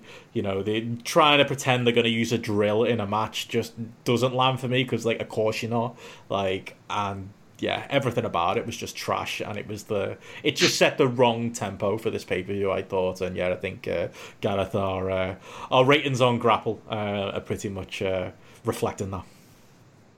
Yeah, like you say, it's like a one star average there, and yeah, I went even lower. I give it like 0.5 star. I just thought it was just the absolute shits, and the only reason it didn't get like 0.25 for me was I enjoyed Reba coming out of the skip with a banana on her head and keeping it on her head until she came into the dentist's room, and that gave me a 0.25 star chuckle as she still had a banana on her head. So so there you go. That's why I didn't go straight to the bottom for that one. But oh god, it was. I think the most frustrating thing for me is, I think the build prior to about 2 or 3 weeks ago has been like really good with this, and the way they've kept Britt on TV and kept her relevant, and they've helped build like Big Swole in that whole time period. And it was, for as much criticism as they get for their women's division, it was something that's like, okay, here's like some undercard feud that's going on there, and they're still building Britt Baker as a good heel on the mic, and I just feel like they've just blown it completely in the last couple of weeks. I mean, you mentioned that handicap match the other week, that was terrible, and like putting this on the show, and there's absolutely just no need for it. They easily could have shot like another angle here where Britt's fit and healthy again and she gets attacked by Big Swole or something like that, and then it just like extends it out until she can actually like have work a proper match and bring like a natural conclusion to the feud that they've built reasonably well up to now. But I mean, just for getting things started, this was like the first thing that you're watching on the show. Talk about getting you off on the wrong foot and like leaving you not necessarily excited for what's to come afterwards. And clearly that was the case for the Grapple users as well. As I was sat there seeing these ratings come in, I was just thinking like, good, at least this isn't one of these random situations where I'm watching like The Fiend and John Cena and I'm seeing 5 stars land and I'm thinking like, what the hell's going on here, kind of thing, Yeah, just awful. Don't want to say any more about it. David?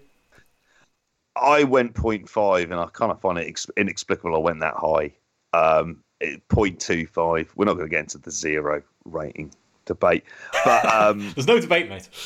No, there isn't, is there? No. And it's just... And in fairness, it's your app, Gareth. So you have that choice. With my iron fist. With your iron fist. I mean, but this was like... Don't blame Gareth, blame maths. Sorry, carry on. Yeah. Bloody maths.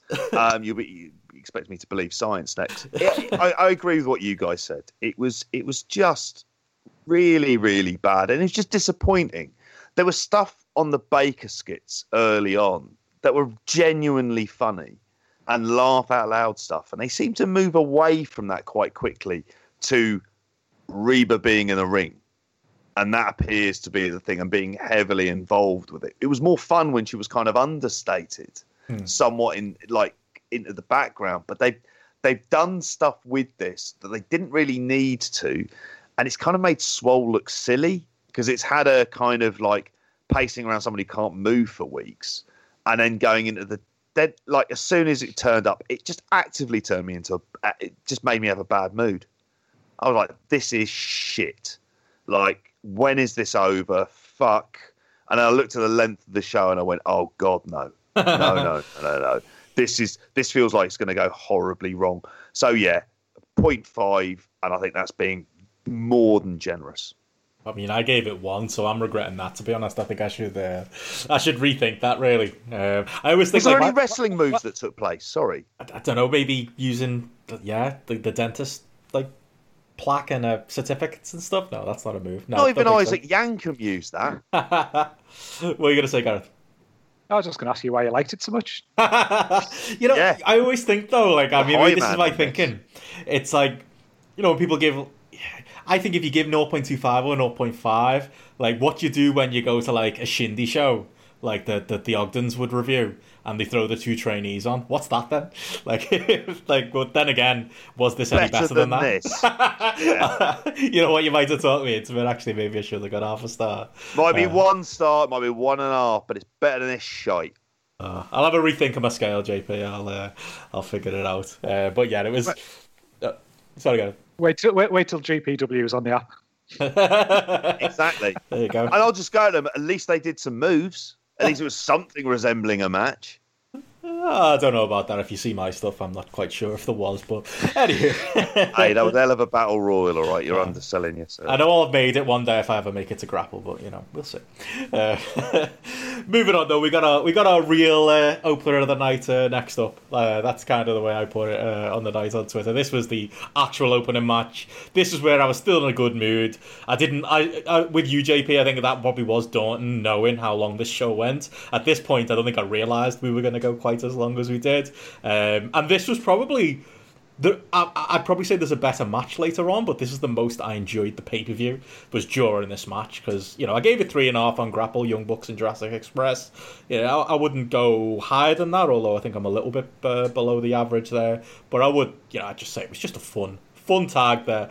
Like Gareth said, you said earlier, I think maybe that is a shout. Maybe this could have been on the buy-in to entice some more buys, but I thought it was perfect for what it was. I don't mind, I think it's one thing if you're gonna force Joey Janela onto your card. If it's the Young Bucks, and they're sitting around doing nothing, put them in there. They're doing the heelish stuff right now. Throw them in there with a pure babyface team like Jurassic Express, because those dudes are so much fun. Like there's so much money to be made with Jurassic Express, from toys and merchandising and kids, which don't really seem like a big priority for AEW. I know they got the figure line coming out, but as far as pushing towards that younger demographic, I think there's loads of money to be made there. And yeah, I thought they were brilliant in this match. I thought the Young Bucks have been on a sneaky little run of form at the moment. They seem motivated. I think maybe they got this storyline of their own creation with the Elite to sink the teeth into right now. And yeah, I just thought it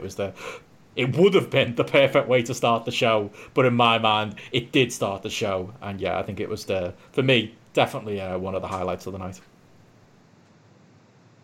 It was. It was like, it felt like, oh, thank God. At that point, it did start to kind of, I was still a little bit angry from the opening match, but then when when this got into its flow, I really enjoyed it. I kind of the reason why I went 3.5 on it was there was no real stakes necessarily. I find it intriguing, the Bucks going towards the more heelish element for them, and I think that's quite good.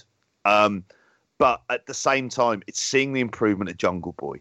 It's seeing Luchasaurus, like, in and of himself, thinking, actually, this person could be he could be doing more single stuff really before Jungle Boy should be doing it. Jungle Boy should eventually kind of be like your kind of top guy, because there is so much likable about him.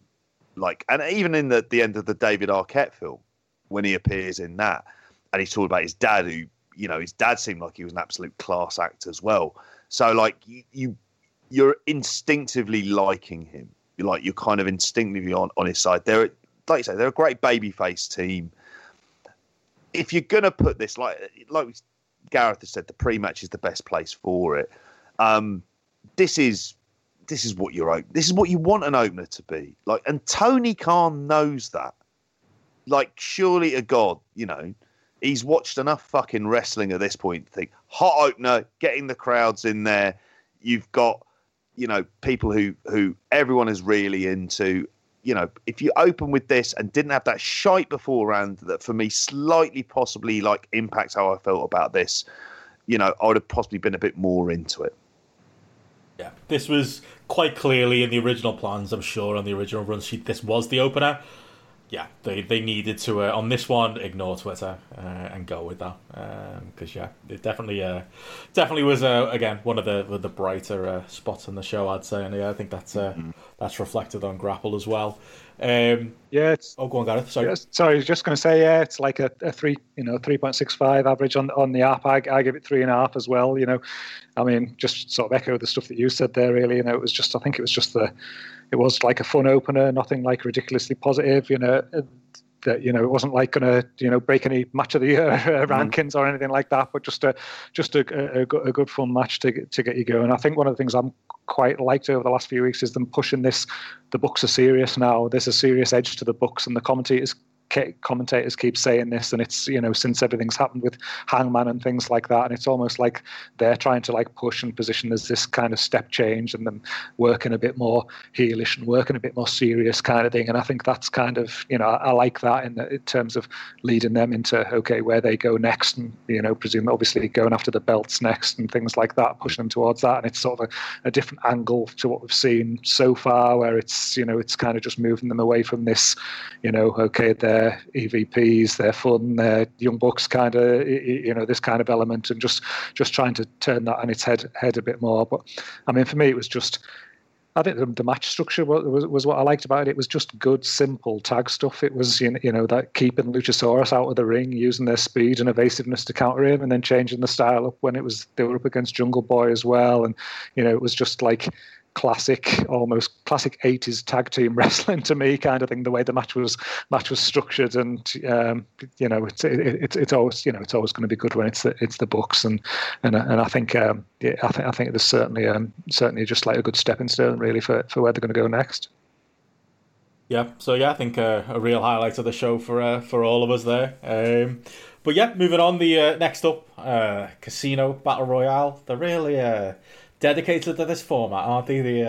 They really want to make it where, I would say, I think they finally got the entrances down, at least. Remember when they did the first one where it was just reams of dudes coming out at once and it was just so unorganised? At least now everyone gets those, little couple of seconds on the entrance, and you can force the people in the same stable together on the same entrance. That said, I mean, to be honest, I gave it 3 stars, so I feel like I'm going to be the high man on this. I think I maybe enjoyed a bit of the chaos. Maybe the sycophant in me enjoyed Darby Allin being put in a body bag and thrown over the top, as we've seen it evolve so many times. Like, as soon as that bin bag came out, it was like, yep, I know where this is going. Darby Allin is a fucking nutter. You're not going to talk to... You probably should talk Darby Allin out of doing this stuff, but you're going to struggle to talk Darby Allin out of doing this stuff. It's his bread and butter, and he loves it. Less serious was... it could have been more serious, was the big Matt Sydal bump. That was my other big note from the show. Poor Matt Sydal makes his big entrance and he shot masters himself. Did well to recover, though. Did landed pretty much a flat back bump off the top. There could have been a lot worse going for a shooting star. I don't know. They were the 2 high/low lights for me. Overall, I think if I'd done any bets on this, because Sky Bet did have lines on it and I never got round to doing it, I probably would have bet on Lance Archer, but I don't think there was anybody else who was likely to win this one. I think it was the right call. All in all, I gave it 3. Maybe I'm a little bit higher than the average. It's sitting at 2.67 right now, but it was a Casino Battle Royale. I don't know if you guys have got much more to add to that. JP? I think I went. I'm just trying to have a look on it now. So I went 2.2.5 for it, which actually for a battle royal is kind of fine because they are clusterfucks in and of themselves. I don't understand why they bother with this card bollocks. They don't need to do it at all. You just have in our battle royal they come out in groups of 5 every 5 minutes. You could just do it that way if you wanted to do it. I think you're right in terms of Archer being the person to go over, although I don't want to see that title match for a while. Like, it shouldn't be happening for like a good couple of months, because they're going to need to give him some wins over some notable people as well. Probably including Brian Cage if they're going to go down that route or do anything there, because that would be one of the issues is, are you setting him up to come in, squash people, and then lose to a top star? Because I can't see him beating Jon Moxley. There were bits of it I liked. Will Hobbs, who I've mentioned on here before, I was quite pleased to see him on there. He's not someone who is ready for prime time yet. Let's not go. But he's one of the big guys who has really worked hard, and especially kind of like really working out to really do stuff. And I thought one of the things actually when Seidel had his slip, he was the person who was going to have the shooting star press done to him, and he rolled over straight away to check on him. Yeah. And I thought, like, absolutely fair play. It was weird with those fireworks when they went off. I'm not being funny. I honestly did think, because I hadn't been on social media, went, oh, fuck, has someone gone a bit, like, mental here? It's Florida. It's not beyond the realms of I did have that here, same thought, I really did. Yeah. I thought, like, it sounded a bit like, yeah. Like you're alluding to. I thought, oh, shit. And then they explained, like, the Vincels have finally come. Yeah. And I thought, it would be them lot, wouldn't it? They'd be well and truly up for a bit of that after being pricks online and knocking around 4chan and believing QAnon and whatever shite they believe in. But overall, there are some... I suppose I had a bigger expectation. This was going to set up a lot more interesting directions. And I still didn't necessarily feel any clearer about that. There was... It was like a bit of a mess. And like I said earlier on, there are people in this that I think would have been better suited by being in some kind of singles program than being involved in this. I mean, so ultimately, with all of these, they got Lance Archer over, but really, I mean, I have to say as well, the Eddie Kingston, Jake Roberts stuff. Yeah, what was going on? I'm having doubt. Oh, it felt like a spot that Jake was like. He's like 5 minutes early, wasn't he? 5 minutes early to open the bag, and that'd work as like a split-second spot. Oh, there's a snake in there. But the fact that he just was constantly holding it up to his face, like, look at the bag, look at the bag. It was like, it felt, and Eddie was trying to kick him off. It felt like he was there like 2 minutes early at least. And the problem is with Jake is he needs to go onto pre-tape, frankly, because he rambles a lot of shite that he thinks is clever. And it's like, yeah, maybe in 87, mate, but, he's kind of moved on from his, talking about the $1 million man wallowing in his own avarice. It's like, what is it now? Squirrels, the Smurfs, whatever the shite is he talking about? And the problem is that Moxley's going to want nothing more than having promo battles with Jake Roberts, isn't he? Remember when Jake came back in WWE and put the snake on him and he was lay there with a big fucking smile on his face? Well, let's get ready for that again. Of this match, which I've probably given far too much time to, it was a mess. It was a clusterfuck. It got the right winner. Seidel's all right. But ultimately, it feels like it's really a bit of a waste of talent at times. Yeah, I mean, I give it 2.75, so I was a bit higher than you. I'm probably a bit more like in line with the average. I just enjoyed like bits of it. I think this was probably one of the things going into it where I liked the idea of they'd put the Cage Archer thing there, so you're kind of looking forward to that. You had the Ortiz Santana best friend stuff feeding into it as well, so that was a little something to look out for. You had the Darby Allin, Ricky Stark stuff as well, so it wasn't like a lot of battle royals where there's just like shit thrown in there kind of thing, and it's just like make something of it. It felt like there was actually some points of reference to look out for, and things were going to be going somewhere on the back of it. And even then, within the battle royal, I just thought there's some good stuff, like you say, Will Hobbs.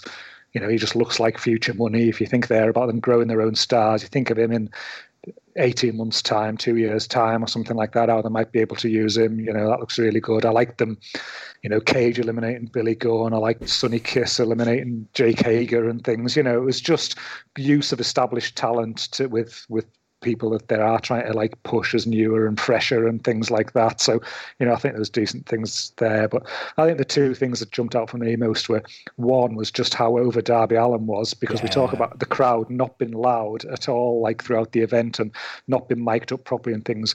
When his music hit, that place went fucking off, and you were thinking, if that had been an arena full of people, like that pop would have been, I mean, it was the pop of the night anyway from the people that were there. It would have been absolutely enormous. Like, that guy is just a star, and he's so over with people. What he needs to do is, you know, make sure he's not fucking banging his head on the back of some steps or something like that when he's getting thrown in a body bag and fucking it all up before he even gets started, really, kind of thing. You know, I think that's the, you know, let's temper that a little bit kind of thing. But I think the other thing coming out of it is, maybe I'm a bit higher on Archer winning it than yous, because I think when he got beat by Cody in that TNT title tournament final, I was a bit like, it felt like a bit of a wet fart, really, the way he'd come in and he dominated all these people, and first title match he'd lost, and I thought, have they just blown this kind of thing? But I think the way they've rebuilt him from that point, they've rebuilt him well, and he came out of that again. He's still looking like a monster. He's still looking like a killer, and definitely like a credible threat to Jon Moxley. And we've seen them have, you know, a really good match in New Japan as well, them two as well. So, you know, I think there's a good title match down the line with those. But, you know, alluding to your point, JP, about let's not go too quick with it, I think that Brian Cage thing just sitting there in between it as well, there's some mileage that they can probably get there before you ultimately get to that title match as well. But all in all, I mean, as far as a Battle Royal goes, it probably served its purpose more than most, really. So, you know, I was happy enough with it, really. Sure. Yeah, and just to echo both of your points as well about the use of talent on this show, like one of the big things that did stand out for me before we move on is Penta and Phoenix being just two guys in this. Like, that is, like, to me, that's a bigger conversation to have at another point. But I did, as soon as Pentagon felt like less of a star than Will Hobbs in this match. And that worries me. They are just dudes in this Eddie Kingston stable right now. Like, Pentagon should, maybe not headline in these shows, but both of them should be in the upper mid card, and they couldn't feel further from it right now. And I think there's some warning signs there of those two languishing a little bit. But yeah, they were probably for me. Again, Will Hobbs got plenty of time, which was, you know, interesting considering, you know, he's not really someone who's been featured so far. But yeah, I thought it was interesting who didn't get a lot of focus, and those were, although there were some good Phoenix spots early on, those are just two guys who are really lost in the mix right now, and hopefully there's a plan to set them straight rather than languish any further. Well, Will Hobbs has a squash match coming up on Dark. And do you know who else on Dark this week? Oh, Ben Carter, isn't it? Yeah. Ben Carter. Interesting. You got to snap those dudes up early these days. Like, he's someone who you'd want to get like 3 more years on the Indies, but to be honest, like, someone's going to snap him up. So, you know, if AEW get in there first, that's not the worst thing in the world, is it? No, and do you know what? They might let him work some Indies and carry on doing that, because that's going to be the stuff that really helps him as well. Right, well, moving on then to probably one of the bigger, in fact, not one of the biggest news story that had coming out of this was our next match, can we say? Like, if I struggle to rate the cinematic match, I gave this thing 1 star as well, but I even feel guilty doing that. Matt Hardy, Sammy Guevara. It's still going on today, lads. Rebby Sky still, you know, she's not one to take these things lying down. She loves a good fight on social media, but I do think she's in the right on this one. Going back and forth with Tony Khan as to whether Matt Hardy had a concussion or not. I mean, anyone who watched this match could tell straight away, yes, that man got knocked out, and yes, I think that counts as a concussion. If, to be honest, like, in real time watching it, like, I thought the spot was bad, but it wasn't until the replays and the GIFs that I saw how bad it was and how Matt had clearly smacked his head on the concrete. There was a lot of, watching it live at the time, you will have missed, JP, there was a bit of, like, half of Twitter thinking it was a work and half thinking it was a shoot. It was so obviously a shoot. At least it was to me anyway. Like, there was a point, I was talking to Steph at the time and we were both watching it, and it was like, the moment where Matt started grabbing, like, Sammy Guevara's pants and almost pulled them entirely down. Like, it was kind of like, I laughed a little bit, and then it was like, whoa, hang on, Matt is not all there. There is something wrong. And yeah, the fact that I just don't buy that you know, Aubrey Edwards has clearly got Tony Khan in her ear and she stops the match. The referee then allegedly in these 4 minutes clears Matt Hardy to finish the match, and they think it's a great idea to Matt Hardy, as you said earlier, to climb some scaffolding. I don't know what protocol you've got that allows you to clear someone after something like that, and in those 4 minutes, obviously you're live, so there's a lot of pressure, but yeah, I think there was a huge amount of mistakes in here. Barely even a match. It was basically 2 spots. To be honest, like, before it even started, it was like, oh, they're brawling on the field, are they? We're doing another backstage match when you've actually got a show with a crowd in. I thought it was a bad idea in the first place, to be honest. And I tripled down on it being a bad idea, them doing the ridiculous spot that, you know, got Matt Hardy hurt. And yeah, I just thought this was a real black eye on the show and a real black eye for AEW in general, JP. Yep, absolutely. I said it earlier on in this show. This feud was doomed. And this match was kind of a culmination of a direction that this feud should never should have been going into. And I think for me, they changed it round as soon as that chair had happened. And that was a warning sign in and of itself, because that was incredibly reckless. When it comes to liability, it's kind of the combination of, is it Dr. Samson? That's it, yeah. No, it's Dr. Nick, mate. Dr. Nick Riviera. Dr. Nick. Fucking seems like it, isn't it? Sure, baby, I'll prescribe you anything. It was just... That's going in the show images. Like, it was just the idea of, like, why have concussion protocols at all? It seemed to me that everyone kind of reverted to a show must go on attitude, which is really scary. And it didn't need to. You should have ended it there and gone, that's terrible, Matt Hardy's going to be checked out. And then him say, I'm not going to leave AEW over that. Because that appeared to be the only reason for carrying it on is the fucking storyline. Yeah. And that was not a good enough reason for this. He shouldn't have been in that position in the first place. Why are they trying that spot out there? Like you say, it's just the whole thing was dumb. Like, for me, like I said at the start, the value in this would have been funny enough, the entirely different direction of a comedy match, and a comedy match that involved the Hardy compound. And I think, my God, that would have been... They haven't done one of those, and maybe this wouldn't have been necessarily the right time for it. He might have even done it on Dynamite, but it just, like, this is something that they kind of shoehorned in. A lot of unnecessary violence. What was it? The week before they were running out of time, so they had a 6-minute main event. And I thought to myself, that's Impact, isn't it? Like, this kind of clusterfuck going on felt, again, very Impact. Like, there was just so, like, and it wasn't a match. And I think, again, I think I went 0.25 on this, because it was just like, this should not have been happening. This really should not have been happening in any way, shape, or form. And it completely took me out of the show, because I wasn't thinking about anything else that happened. And I was just gobsmacked when it carried on. Just thinking, how can you allow this to happen? Rebby Sky has every right to be livid about it. And again, if you're one of the arseholes in her mention saying why it isn't, it's like that's her husband. They have a family together. The kids were watching the show. Did you see that? Like, they were in his little cinema room watching the show live with popcorn. Like, I mean, that's probably a bad shout anyway, considering what the match was going to be. But it explains a little bit. I know she's a forthright person on social media, to say the least. But, like, if you don't understand why she's so upset, like, I don't know, there's not much down for you.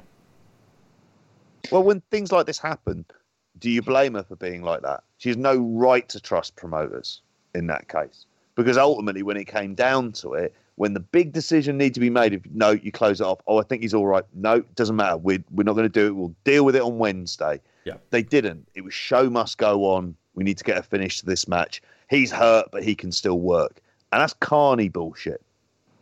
And they're meant to be better than this. Yeah, and I think it was that kind of like protection of Matt Hardy as well, where it was lost, because it did feel to me, like watching it live, like he seemed annoyed once he was up and he was on his feet, and I almost felt like it was him who was, like, I don't know, pushing for it to continue a little bit as well. And that's where you do need the person who hasn't just nearly killed themselves to go no, and, you know, really sort of like step in and take control of it, and, you know, have that other person's, you know, best interests at heart, really, and just take over from things. And the idea that it was like because of a stipulation is just bollocks. You can always work your way around a stipulation. That's very easy. As on, like, that could have been in a month's time. It's, I didn't lose that match. It's, it was a referee made a bad call. We're having another match, and there you go. Everyone's forgot about it, and you move on, and kind of, who cares? But I genuinely thought he'd fucking died at first when I was looking at him lying on the floor. I thought I was watching something really bad, and then when he was getting up and he's like trying to grab hold of Sammy Guevara and stand up and things, like, you just knew instantly it was, it wasn't a work. Matt Hardy's not that good an actor. I've seen, you've seen enough people, playing rugby and things like that with concussions who don't know what planet they're on and things, and he quite clearly just had no idea what planet he was on there, and it was just that immediate warning flag. And like you say, I think you've mentioned it on other areas. These are sort of supposed to be the things where AEW are the whiter than white company, and these are the things where they're going to differentiate themselves from WWE, and it's not a case of the show must go on, and it's we protect our workers and things like that. And there's been a couple of instances so far where that hasn't necessarily been shown to be the case, and it's hopefully it's something that they learn from going forward, because like both of you, it definitely took me out of the show for a while, because it just felt totally wrong when I was watching him climb up that scaffold, and I was just waiting for the worst, and I just didn't, it just didn't want to watch, kind of thing, and just, well, it was almost like when the segment was over and he was fine, it was just like a pure relief, but it wasn't what you want to be thinking when you're sitting just trying to get a bit of entertainment on a Saturday night. No, that's it. And I think most people tell that story. Like, I think same as you. Next 45 minutes, I just wasn't into the show, and it just took me out of it. And I think it was one of those little moments, like JP said in the show, where it was just, that's why the show felt so awkward. It was moments like this, and this was the biggest one, where it was just, how do you wire yourself back into enjoying wrestling after something like this has happened? And you could tell, like, I saw Tony Khan's post-show interview. I don't know if you've seen it, where he's taking questions from the media, and he's like, his pupils are massive, his hair's all wild, and you can tell he's just stressed out. And he made sure, before anyone even asked about it, he went straight into the Matt Hardy thing, because it was clearly playing on his mind as well. And I think it really, from this point on, the show was already feeling a bit cursed, but this was the point where there was no point of return, really, and it took me out of the show, and it felt like it affected the show in general as well going forward.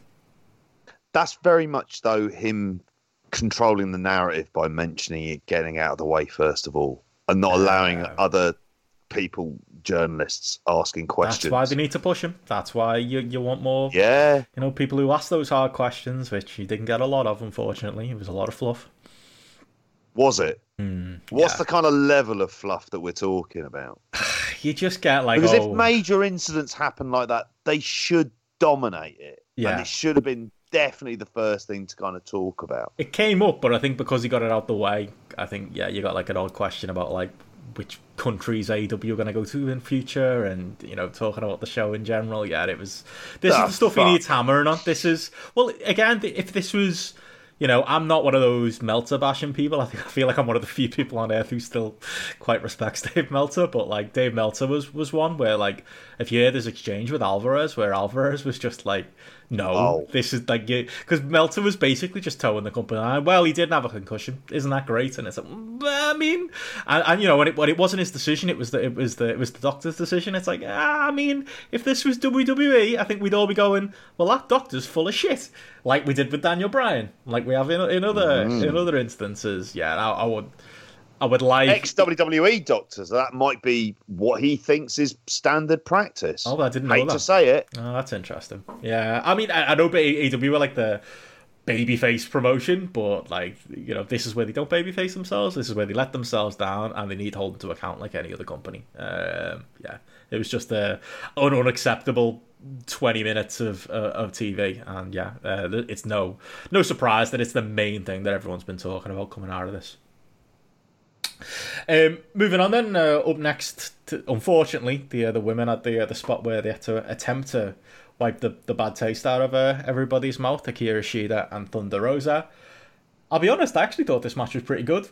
considering the circumstances as well. I gave it 3.25 on Grapple. I know people have gone a lot higher than that. I'm looking at the average right now. It's 3.63. So maybe not everyone was taken out of the show at this point. I thought there were a couple of awkward spots in the match, but all in all, I think the experiment of bringing Thunder Rosa in has definitely been a success. I think anyone can see that she carries herself like a star. She was like that, just seeing her in little bits on NWA Power on their pay-per-view earlier in the year. She quite clearly is, a level above some of the women AEW have been using during the pandemic period. And yeah, I thought it was a fun little 15 match, if maybe I was taking a bit out of it myself by what came before it, Gareth. Yeah, I mean, I really enjoyed this. I ended up giving it like 3.75, so I went above the average anyway. But like again, it was one of those where I was kind of. I mean, this helped me get back into it. I've watched it again since, and probably like part of the reason for the high rating as well. Almost like watching it in isolation. But I just thought that again for me, like Shida just like delivers. I think she's excellent. So many of her matches, as I've gone down Grapple ratings, I'm always higher. I just think she carries herself like a star. I think the way that like matches get structured and things like that work really well. I think the way that this match was put together. I mean, it was a little bit clunky at the start, and they weren't necessarily totally smooth early on. But sort of once they got into the groove and they had like Thunder Rosa dominating things, really getting her over. Really, working well with, just great facials and things like that, and just presenting herself in a way that made her feel a bit like larger than life. I thought they worked together really well by the end, and I was just sort of sat there thinking like, God, this is one of those pairings where.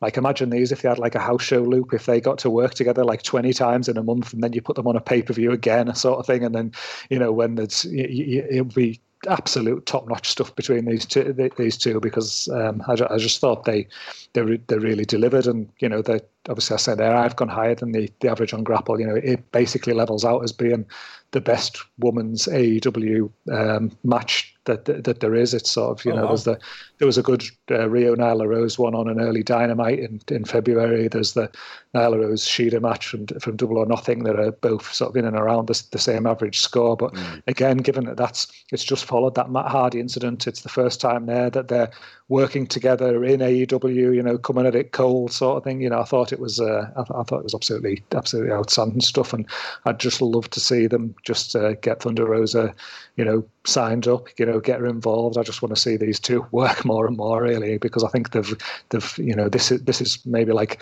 the basement level match. So I think they've got a lot more in them. I could easily see them, getting a 4.5 star match, once they've had a chance to work together a bit more. Where were you on it, JP? I went 3.5 on this because, and I'm with Gareth heavily on the Hikaru Shida loving in AEW. I think she's been, when it comes to the champions that they've had, she has been the one who constantly delivers good matches. And I enjoyed Nyla Rose. I enjoyed this. I also enjoyed the Thunder Rosa Serena Deeb, which I know a lot of people said, went back and forth. And again, as a match in isolation, I really enjoyed that. I remember the first time I saw Thunder Rosa was she did an MMA fight on the Tito Ortiz versus Alberto Del Patron Combates Americas card. And she kind of shows, like, she lost. It was her MMA debut. She's in there with someone who'd already had about 3 fights already. And she really kind of, like, took it to a decision, which when you think of the amount of wrestlers you just get knocked out cold as soon as they go into MMA, like, really knew her stuff. And I think as a result of that and the NWA title, she's really someone who comes in here who carries herself like a star. And it's like what you mentioned just a few minutes ago, like really between both of you. This is a feud I'd like to see more of. I also think in terms of the NWA deal, this is where you put your Will Hobbs. If you can get him some show like working for NWA, if they're able to kind of come back as well, this is what you use NWA for. There are lots of talent. Private Party, let's just say, for example, there are lots of people they could send there who could do really well. There's lots of the women they could send there.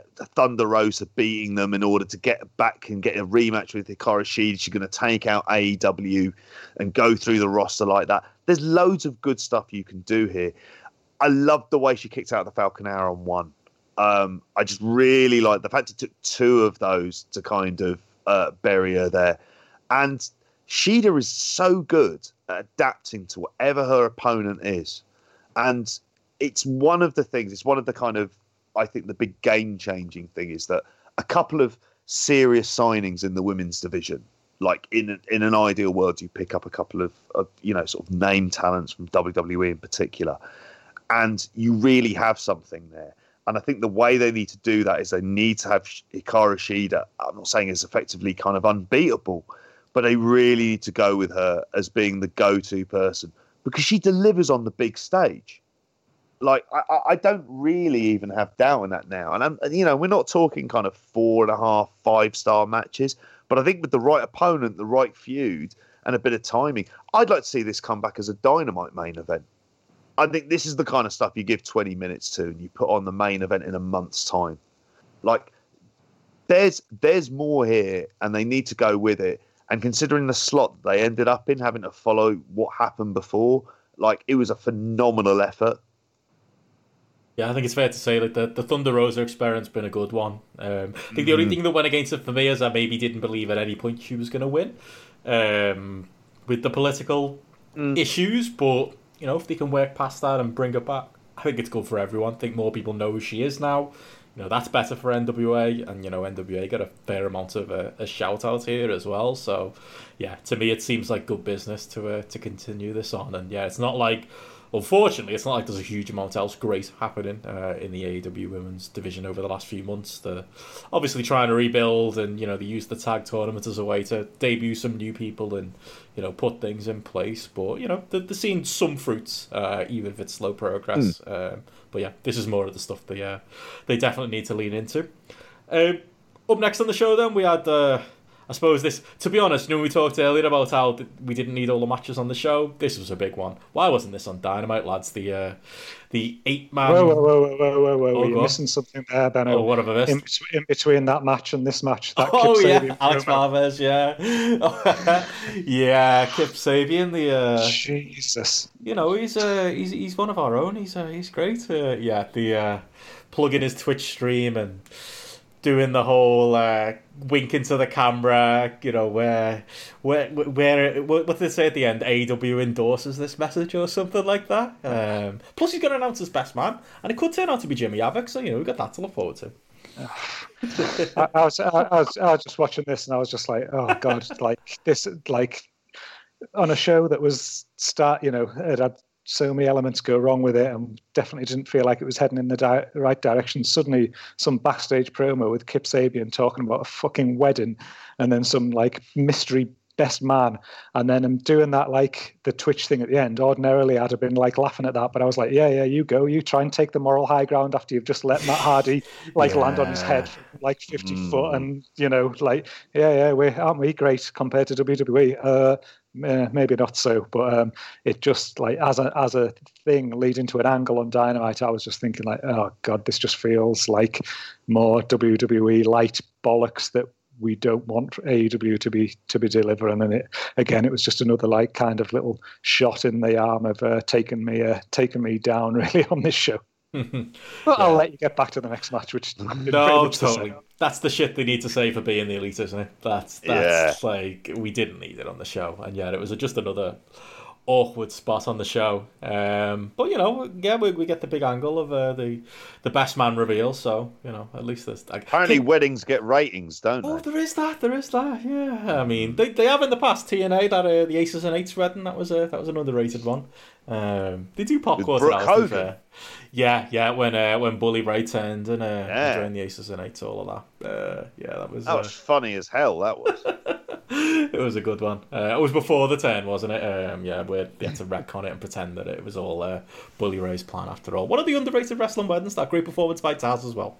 But anywho, back to AEW. Yeah, the 8-man was up next, as I said before. I don't think we need to spend any time on this, to be honest, lads. It was a match. I think I saw Voices of Wrestling tweet about it, basically saying, all we need here is Makabe to take us to the finish and end this thing. It was every New Japan throwaway tag that you just want to get through to get to the real meat of the card. I don't think it had any place on this show. I gave it 2.25 on Grapple. The average is 2.77. It was a match. I don't know if you guys have anything to add on that. It just felt like, for me, the only thing that stood out in this match, it was like the International Festival of Sunburn. I was just like watching, half of the people in the match just looked like they'd just been just burning out in Florida at some point during the course of the day. Matt Cardona, the colour on him, the sunburn on Cabana, I was just thinking oh god, this has just taken my attention away from this totally. But as a match, there's just nothing going on, and QT Marshall, fuck me, jobs that for the boys. guy is so bad. He's everything is super slow motion. He looks like utter shit. To me, he looks like somebody who, when you talk about some shit indie show or something like that, and it'd be two lads working the opening match who've got 10 matches between them. He just looks like somebody like that when he's trying to do his dives and his it just looks in super slow motion. He just get off my TV. And then when you're talking about this being an 11 match card and stuff that you can just take away, why on earth is that guy on this show at that point? Fuck, In both kayfabe and real life, mate, he's Cody's mate, and that's all there is to it. That's it, isn't it? He got a nice little pop that first time he did the Space Flying Tiger drop, and they've tried to continue to use him since. Yeah, him and Brandon Cutler, they're stealing a living at this point. And I thought this match was going to be used probably more to, I don't know, showcase Scorpio Sky a bit more or something that. It feels like now, since they've teamed up Daniels and Kazarian again, and Sky's come out on his own, and he seems to have had a little bit of a bit more focus on Dynamite. But again, he just sort of seemed lost. He seemed to be in the background of this match. It was there was nothing there with that either, really. So it was just total, just no point in this even being on the card in the slightest. It had Dynamite written all over it, and it certainly wasn't what I needed at this time of the morning. No, and if you'd have given me Scorpio Sky in a singles match, JP with Brody Lee, I'd have taken that. Or Dustin, the singles match they're doing with Dustin on Dynamite. If that was here, it still would have been one match too many. But I think there's more value in that than this. Yeah, it was a match, wasn't it? Yeah, it was a match. It's playing. I mean, the problem was even the angle they're doing with Colt Cabana wasn't resolved, and I don't think it's going to be resolved really for a little while there. Yeah, just on Matt Cardona's tan, it looks positively offensive. That's how bad it is. It's oh my god! I don't know how I should be reading. But it was, the idea of Dustin Rhodes, Brody Lee, fine. I actually thought if it wasn't Scorpio Sky they're going to focus on, it would be Matt Cardona, who's in there for a limited amount of dates. Is this one of the things you do with him? Really? It's like you say, the whole match doesn't need to happen. I don't mind QT Marshall, but effectively it's the same as getting Matt Bloom to turn up on a tag team match, because that's really what his job is, QT Marshall, within this. His job is training. And that's absolutely fine. Him appearing on Dark for Dustin Rhodes to have a tag team partner so he can eat the pins for that, I'm also fine with that. I like seeing Dustin Rhodes and he does always stand out. But this was just kind of pointless, really, as much as anything else. And for the Dark Order, I'm not saying it kind of... Well, it is. It does kind of stall them and their development necessarily, because I think again it's building up the momentum, and in this match just doesn't need to happen.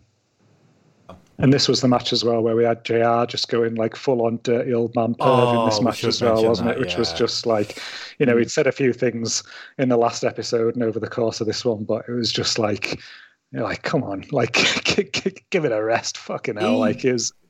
Lawler been on the phone again, I take it. That's it. Felt like that, didn't it? He feels like a law upon himself as well, though. It's he feels like no one can tell him either that he's doing wrong. You know what I mean? Even if you want to get away from this stuff, I just don't think he's been good in AEW. He's had odd weeks, but overall, I don't really think he's been that much of a net positive. I think he clearly dismisses half of the product.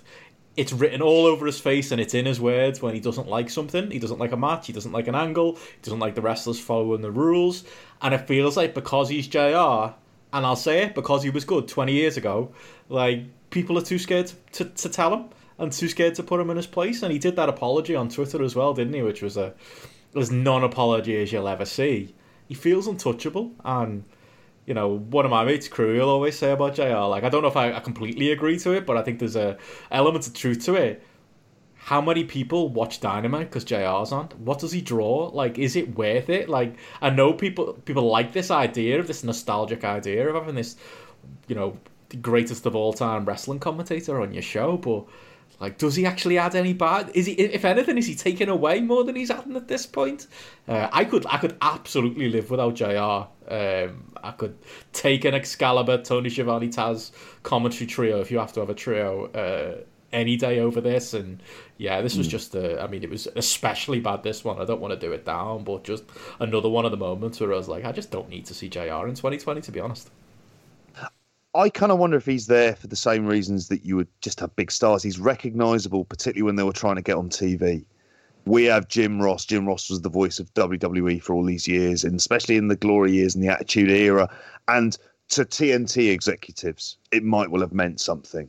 And possibly even to kind of advertisers. These are the list of people. And that would be as much as anything else. In terms of what he offers, and I suppose I've enjoyed him a little bit more than you, because you could sense him kind of, when he would get enthused by it, it seemed, I was quite happy for him, because it seemed like he was, I almost at times think, is he coming to grips with some of this stuff? And then you'll hear him, and it's really dependent week by week on how he's really feeling and his mood. He might just start teeing off about something quite randomly. Yeah. In terms of this, like, not saying this stuff, it wasn't all right in the 90s, for fuck's sakes. And he's carrying it on now. And being contrarian about it afterwards, it's just like, or you can just not say it, mate. Yeah. There you go. You don't need to say it, do you? Like it's like I said before, it's Jerry Lawler shit, and it should be nowhere near this. Yeah. I mean, I think he's been getting better. I think I said on it here a few weeks ago. Like, I think his commentary of the match is as improved, and it's definitely been a lot better than what he was doing, in New Japan or doing on World of Sport and things like that in between. I think he's grown with the product, but you just always know he's just got something like this in him where he's just going to drop some absolute fucking clanger where he just sounds like an idiot, so out of date, so just like, something that's going to be taken the wrong way, and like, God, like, you just... I don't know. Like, and if WWE did it, we'd be on their arse. Absolutely, we'd be all over them. And to me, it was just another something. It was almost like where you've had a couple of black marks on things over the course of the card. It was just like another like little kind of like negative tick where you think this isn't what AEW is supposed to be all about, or what we want from AEW. And it's like, I don't know. I mean, I always remember him talking about like. Commentators wearing black trousers because of when shows going a bit too long, and like in case you need the toilet. Well, I think the way he's been going on commentary recently, he's going to have to invest in some fucking white trousers, because he's getting a bit ridiculous with some of these comments around women, and I think he needs something to disguise something else other than piss, I think. He does. That's the point, though. As well as that side of it, he sounds like a toddler with shit in his pants. He sounds like he's got a dirty diaper half the time. He's just, he's. At the end of the day, I mean, I didn't want to go on this, but I will. With JR, like, I feel like if he can't, he's supposed to. His job is lead commentator. They can't make him the lead commentator because he doesn't know enough about the product. So that's why Excalibur exists. And if anything, he makes fun of Excalibur for knowing things. And if he can't do that, then, yeah, for me, that just says he's past the sell-by date. And, I know you're higher on him. Well, you've been higher on, like, his improvement and stuff like that, and being more into the product than me. But I don't know, maybe for me, I just bring in 18, 20 years of me not being a fan of JR. And like last time I enjoyed JR was probably like 2002. That's how long it's been for me. So I don't know. I think I'd take a little bit of joy if he gets sacked here. But maybe that's mean. Give him a job somewhere else. He doesn't have to be on commentary every week. Maybe that's. He should be transitional in the first place. They should have been thinking 2 years, and he just gets the ball rolling, and then we move someone else into it. Yeah, maybe that's the route. But yeah, we'll see if they act on it or if anyone tries to put him in his place. But my guess is no. But we'll see. Moving on, then we had what we were maybe all expecting to be the match of the night, and I don't know. I wouldn't say it was a bad match. I gave it 3.25 on Grapple, but again, as you said at the top of the show, Gareth, expectations are everything. FTR, Kenny Omega, and Hangman Page. I've watched this twice now. I still can't quite work out what went wrong, because I enjoyed some of like the leg work early on and the heel work from FTR, and it just felt like as it went on this half an hour match, it just... Live, I thought they lost the crowd. Watching it back, that crowd is just clearly very tired. If you believe the conspiracy theorist, it's more that they weren't mic'd. But, like we've said earlier, like Gareth said, that Darby Allin pop, you could hear them when they were loud. So I don't know how much that excuse holds water.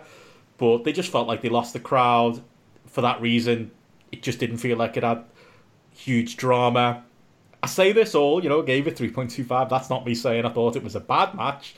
That's just me saying I expected 4.5, 4.75 FTR to, they've got this rep from 5 years ago on NXT as being one of the best tag teams in the world. And I thought this was the time we were going to see it and it was going to be proven. Whether it was the snake-bitten show, the crowd, or the pacing of the match, it just didn't really work on that level. And yeah, I thought this was, for me, while not the worst match on the show, I would say absolutely my biggest disappointment. And I know you were quite surprised, Gareth, as some of the Grapple ratings came in, because you weren't particularly high on this one either. Oh, no, I mean, it's averaged out at like 3.7. And like you say, this was a match going in where you're thinking like, oh, here we go. This is where we're going to see FTR performing back at the levels that we've seen previously. This is, they've obviously had warm-up matches on Dynamite and things like that. But I mean, I went 3 on this. I was bored out of my fucking mind. And then the fact that it went half an hour, I could not wait for it to end. And like, wow. I'm starting to think like, I tweeted out, it sort of makes you think how good American Alpha were, maybe, kind of thing. Because I'm starting to think like, were we blinded? Did we think the Revival were better than they actually were? Yeah, because in reality, I mean, how many years is it since they've been up on the main roster now? And okay, you can blame WWE booking and things like that, but they're putting opportunities as well to have good matches since then. And I mean, for me, they just haven't delivered. And then the whole idea of the way they're supposed to work matches and their match structure and this classic style and things like that, it just doesn't seem there. And I don't know, it just all came across as just a bit dull for me. And whereas probably months ago I'd been thinking, oh yeah, I can't wait for when these and the Bucks go out there and you've got like the FTR healing it up and the Bucks been up, flashy around them and it feeling very much the throwback stuff.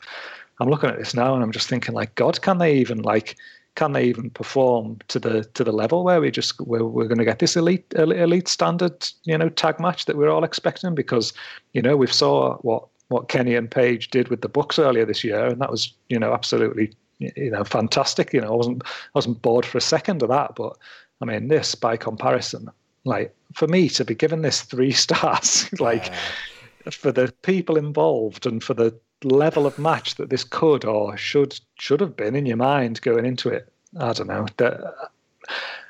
I was like looking back at my notes and like and I was struggling for something positive to say about it. It was almost like I gave it a 3, and I kind of felt a little bit like it was, I don't know, like a dutiful 3 or something like that. There's part of me that feels like I should maybe have even gone less and give it like a 2.5 or something like that.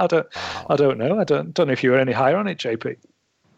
No, I went 3 stars, and I ummed and ahed with 2.5. And I enormously struggled with this. And I suppose in some ways the warning signs were there with the kind of rushed affiliation with Tully Blanchard. like which they've just completely gone into at this point, and it was like, okay, you've just sort of stormed through it. But obviously, there's a few things there. It's about whether or not do they work a style that is reliant on a hot crowd. For one, is that the kind of true. is that part of the case? But then you kind of wonder as well about a good match is good matches, and I think there's issues with the pacing here because it just kind of sort of fell off a cliff for me. And I say fell off a cliff, that was very strong. I just found myself going, I'm quite bored. And like Gareth towards the end, I was like, I want this to end. For me, the high point of it was like Adam Page. Yeah, that hot tag. Really. Yeah.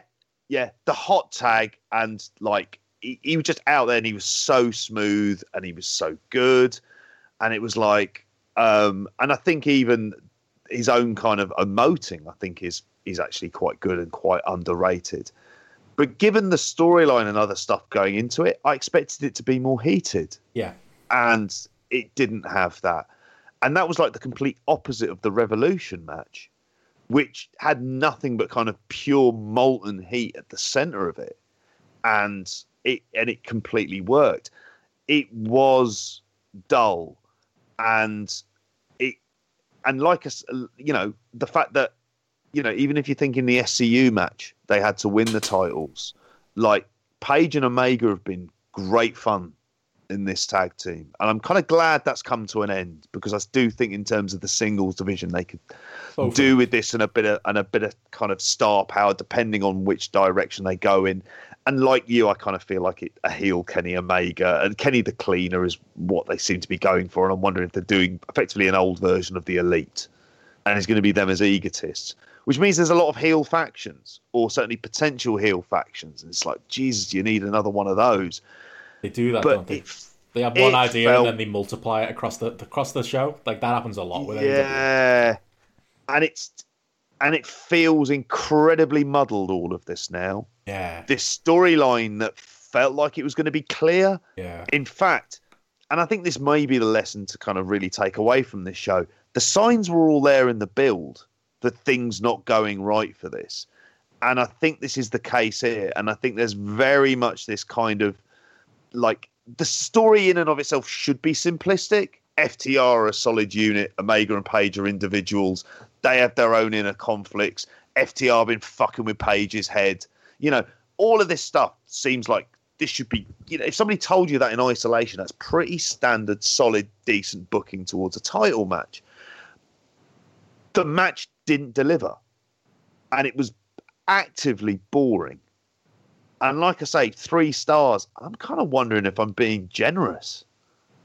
I think what would have helped as well is, like, on that storyline point, that, like, I like a slow build story, don't get me wrong, but this is your biggest pay-per-view of the year, and I don't feel like we got any real resolution. It was like, there's more chapters to go. And for all we know, it might look stupid when they pay this off on Dynamite on Wednesday and do a red-hot turn angle, which might actually be what's happening. I could maybe see that happening on Wednesday, but I think that added to it too, because it just felt like nothing really happened either. We didn't get that big moment. Okay, yeah, Kenny storms off after the match, and Kenny's mad at Adam Page for whatever reason, because it's not really Adam Page's fault they lost, but I could see that paying into the story and maybe making sense eventually.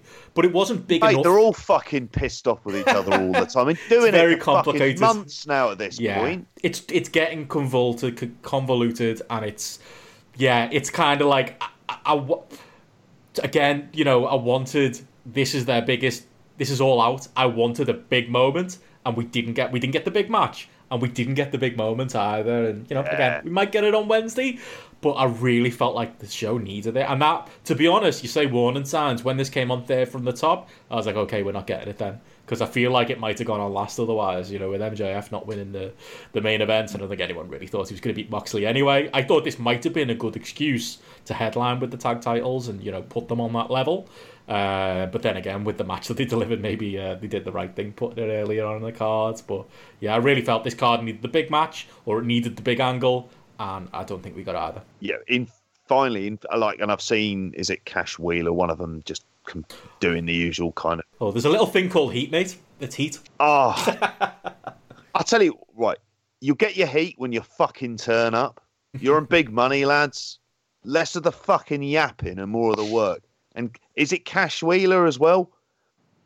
You need to be in better shape. I'll just say that. And I know that may sound incredibly cruel, but Dax Harwood looks like $1 million fucking compared to him. So, like, less bitching on Twitter and a bit more work in the fucking ring. There you go. Listen to JP. Says someone, but I've never taken a back bump for good fucking reason. I like my back. You're a wise man. Yeah. So there we go. Average of 3.69 on Grapple. The users clearly liked it more than us, Gareth, but yeah, I think even though I'm the high man on this podcast, I don't think I can really defend it either. But clearly it meant more to some other people. And I think with this as well, like having that Shida Thunder Rosa match kind of like brought me up again after the Matt Hardy thing. Like the 8-man brought me down, and this sort of killed my mood for the rest of the show. It was like watching this where I was bored for half an hour, suddenly going into those last two that I should have been really up for kind of thing. I was getting to the point where it was, you struggling with it really kind of thing. And then I think then where things haven't met your expectations and you're going into those last two matches that's when the last two really, really needed to deliver to, knock it out of the park and come away leaving like a really positive taste in your mouth. And again, as we probably go on to talk about, don't necessarily think that happened. Well, yeah, if you thought that was kind of the weird point in the show, wasn't it? Where I was looking at it going, right, we're reliant on MJF or the Mimosa Mayhem match to save us here, and I don't think either is going to happen. This Mimosa Mayhem match, it was just... It was one match too many, or two matches too many in this feud for me. It was too geared around comedy. It was... I mean, this is supposed to be like... Again, they had the really great segment with Eric Bischoff, but with Jericho and Orange Cassidy. The feud seemed like it had a bit of heat at that point. We had the drab match on Dynamite, and I was kind of thinking, okay, well, we'll get the rubber match, and, it'll be something on the level of the first match.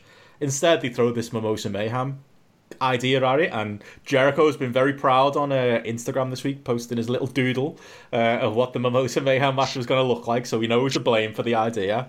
And it's another case where I feel like somebody needs to tell them no. And I think if these two had a match where...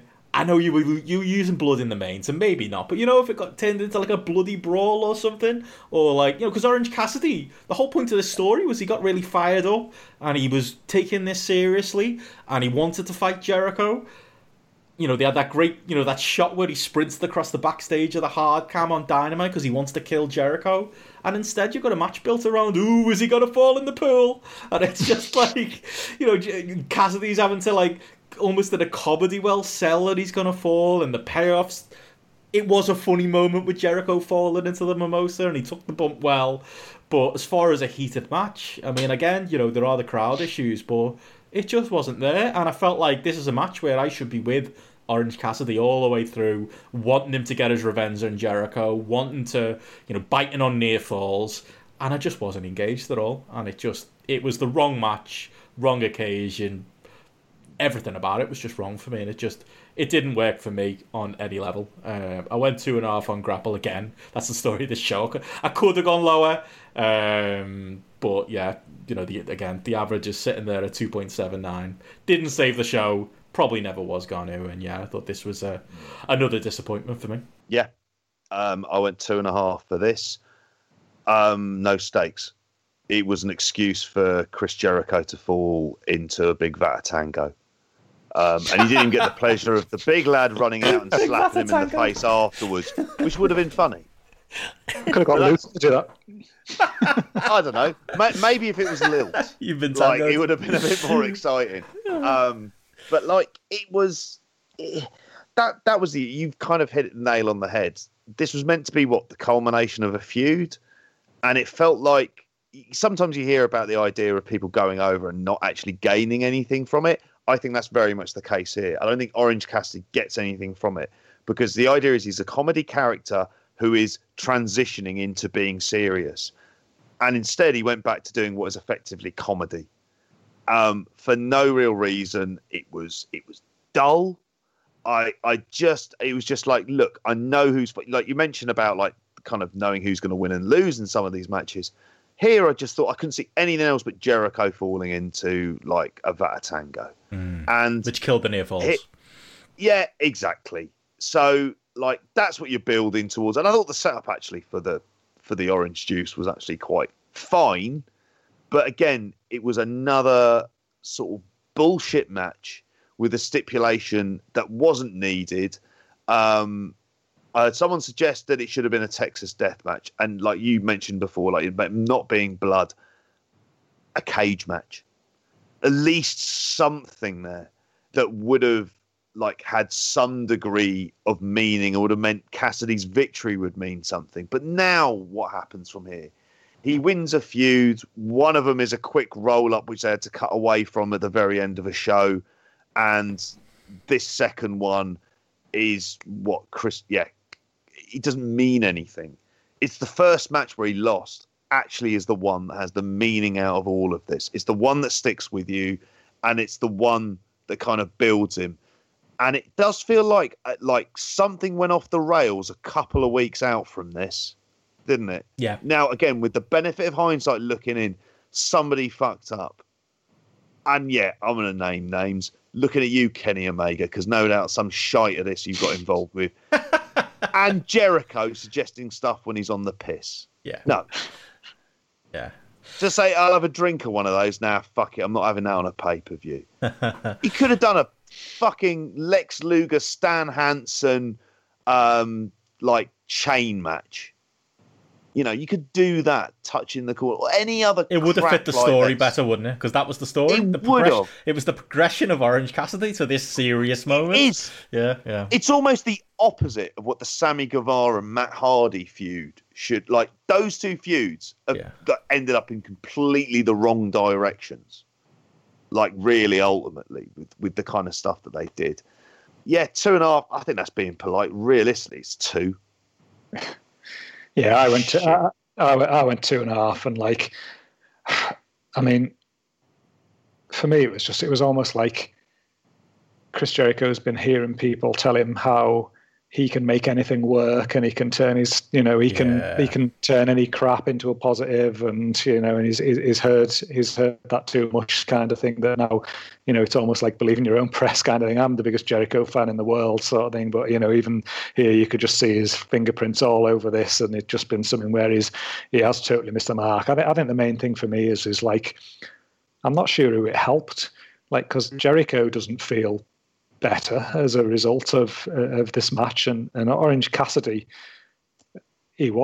weeks ago this feud made him feel like he'd gone to another level kind of thing, but now I feel like he's almost lower than he was, kind of like, even though he's won this feud, and just the outcome, the way this has worked out, I think his stock's a bit less almost. I don't know where he goes from here, and what he can sort of try and achieve from here. So I think from that point of view, it all sort of feels a bit short-termist sort of thing, which again is something that I've not, I've been positive about AEW's long-term thinking, but there doesn't seem that clear direction, and the evolution of the character now feels like it's been an evolution for the negative rather than an evolution for the positive. And I think the most engaged anybody was in this match in that arena was when Jericho's entrance came out. Like, Judas was the most over thing about this entire match. For all these people saying how over Orange Cassidy is, he wasn't as over as Judas. Like, that's again, that's surely got to be like a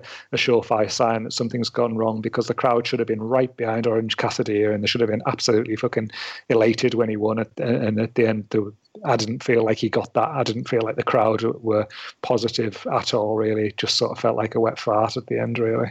Yeah, and Orange Cassidy just looked awkward in the ring as well. Like, he didn't know what to do. He's just kind of just standing there. I was like, oh, and I was looking at it, going, well, what now then? Like, because he's going to be back doing comedy. Like, he's going to be back being Orange Cassidy, and I almost, now his character just feels a little bit confused, because we know he's got this in him. So what, the anger that he showed in, a few weeks ago when this feud peaked, like, so you're going to be watching him now going, so why is he back doing the gimmick again? I just think it was a failure on all counts, and yeah, this show didn't need it at this point either. And yeah, I think that's pretty much reflected in the grapple rating for it too. So yeah, Jericho and Orange Cassidy couldn't save us, and that led us to Jon Moxley and MJF, who, to be fair to them, had a good match. I don't think it was saving the show at this point, but I gave it 3.5 on Grapple. Thought it was good. Average is 3.72. I've been a little bit critical of MJF at this level on the card.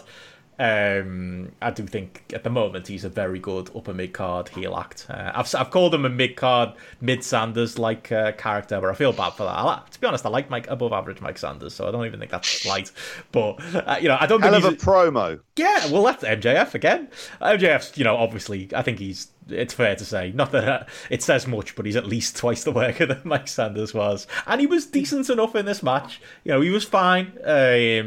He fit the role as Moxley's challenger of the month. I just think where this whole thing lost me was the build. It was, we haven't even really talked about the shit show that was Dynamite last week. The second hour that just completely went off the rails. They had the end of it with MJF bloodying Moxley was a good moment and, got me a little bit more invested in the feud. But before that, we had weeks of MJF wanting to go for president and throwing in little inside jokes and the whole fucking garbage with the lawyer that for whatever reason the first Dynamite on a Wednesday they got unopposed. They decided to give the lawyer a match against Moxley, and I feel quite justified slating the idea of that last week because it was just it just didn't need to it didn't need to exist on Dynamite. It was raw garbage. It was, the type of shit that, you don't want to see on an AEW show.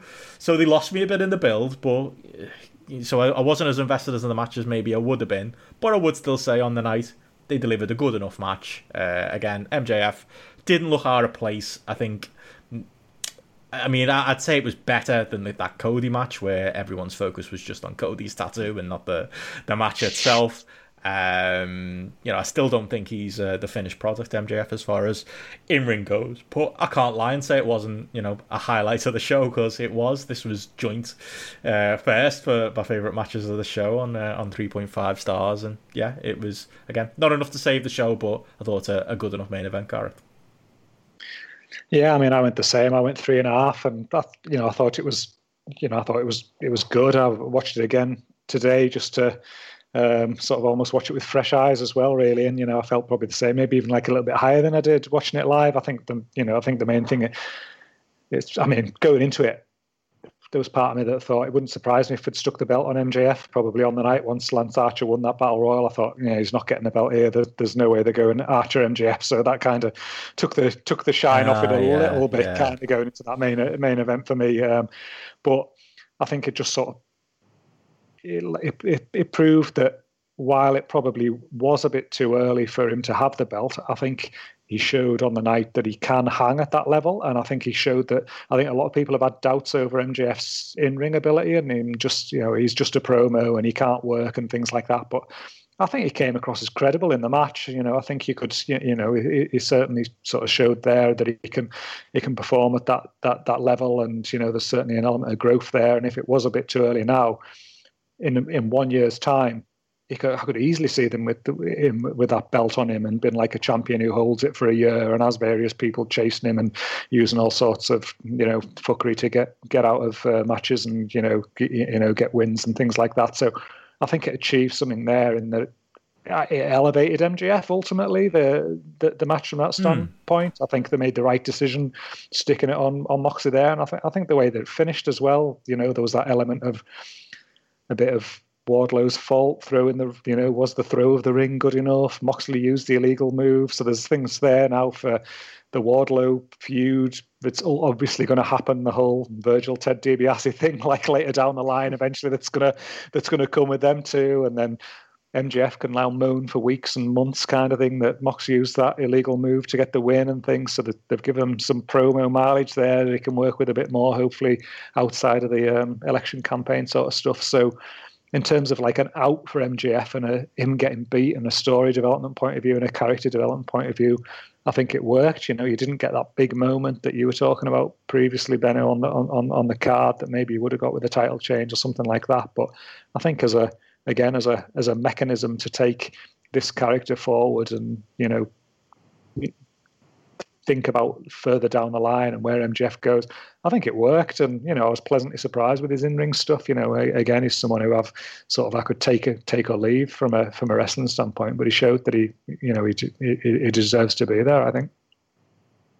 Yeah, I completely agree with that. And I went 3.5 as well, unsurprisingly. I think it was, and I still think there was an element of being, following on from the Jericho Orange Cassidy match, where I think I almost went into this at that point in time thinking this show feels like I've not liked this show. It's been a step down from everything else they delivered. MJF's here. I'm just thinking Sod's Law says he gets stage fright. And he didn't at all. And he, like you mentioned about being an upper mid-card heel, I think he's a year away.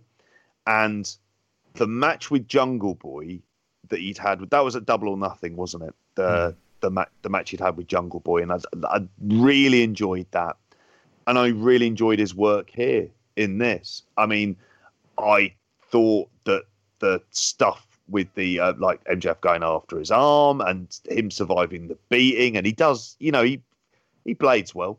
I'll say that much.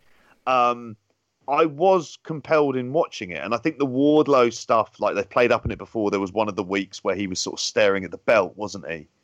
When he picked it up and he'd handed it over to him, and those things. I don't want them to go down that route even for another year. I want MJF to have the belt and to be a champion by the time they go near that. And this is what you need to be teasing like a year in advance. I can see him having the title in a year. I kind of wonder, in some ways, this is very much a sort of sink or swim spot. And he swims.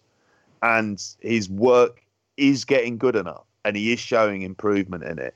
The way that he carried himself, he interacted with that crowd better than 99% of that fucking roster did.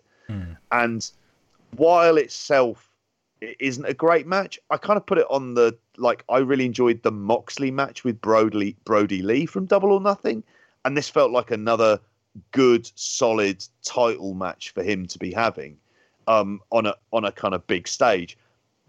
However, it is coming to the point where you need to give also Moxley an opponent who you seriously think might beat him. Yeah. And I think we are at that point, which is why I don't want him going anywhere near a Lance Archer match for a little while, because that isn't the person. That's still another mid-card, Monster upper mid-card heel that you're trying to... And it's him trying to elevate. Yeah. And I think you're at a point where it's like, you need to put him in there with someone.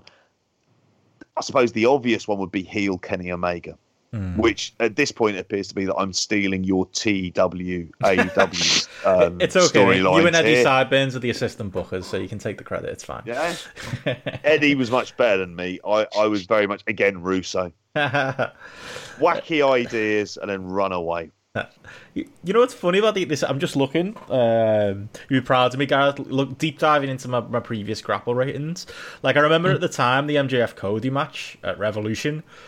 Of the three of us on the show with Joe, I was definitely the high man on that match, because I know you two, Joe and JP, hated it, pretty much. But I was just looking. I gave that 3.75, and I gave this 3.5. That's quite interesting, that, because I think we're talking about it like MJF's now more comfortable in the position. I could, to be honest, I probably could have given this 3.7 when I rewatched it today. I thought MJF's kind of work in the match and his limb work and his work as a heel was almost looked better on second watch. Maybe I could call them a tie. But would you say that, JP? Were you more impressed by him this time round than you were in that match, or?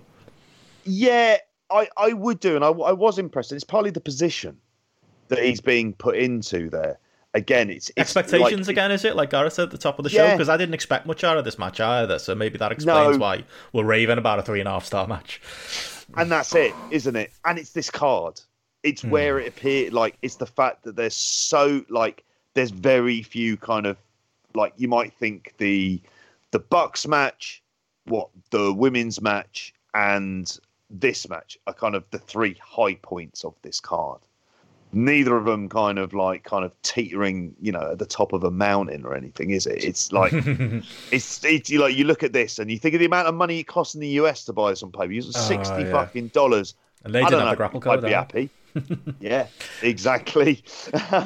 So, ultimately, I think he did really well because he was very much fighting up against a kind of much more difficult tide of having to main event a show that's ultimately been disappointing. And that was difficult. And it would have been easy in some ways for them to kind of, not saying write off the match or anything else, but I thought they did a really good job, like, for what they did. But again, it was like some of that shitty build for the election stuff just didn't need to be there fucking at all. It just felt they're doing it because the election's going on in the US.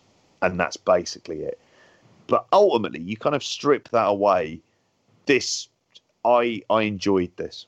And like I say, it even gave MJF a kind of get out for his first loss. There's not really a loss because he used an illegal move to do it. I thought the finish was clever. So there's that as well. But yeah, a fine end to a not so fine pay-per-view, I would say. I don't know, anything more on that, Gareth, or the show as a whole before we go?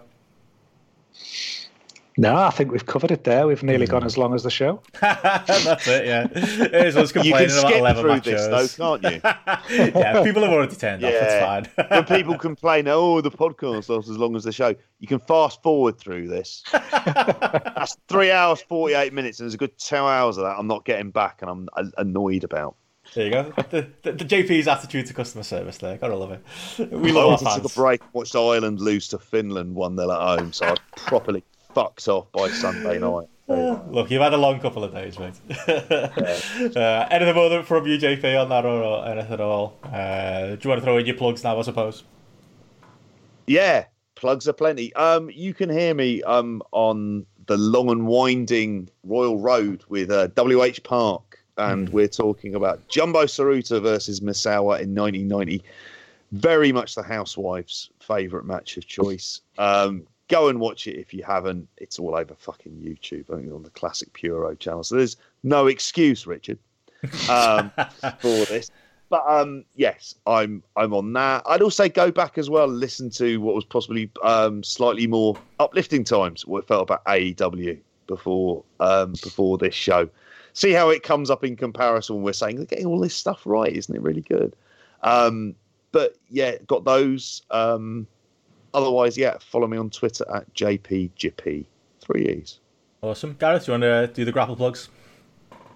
Yeah, I mean, first, just wanted to say thank you to everybody who bought All Out through the link that we put out there through Grapple that we were able to get through Fight. It just means that we just get a little kickback from Fight based on the sales that came that way, which obviously helps us just keep the app out there and hopefully all enjoying it. So big thanks to everybody who did that.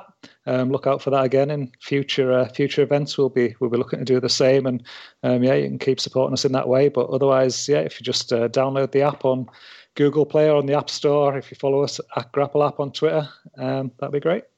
Awesome. And from me, obviously, follow me on Twitter at BensonRichardE. The new episode of British Wrestling Experience come out last week with Shane, also known as Global Force Gold, on Twitter. If you don't follow him already, do.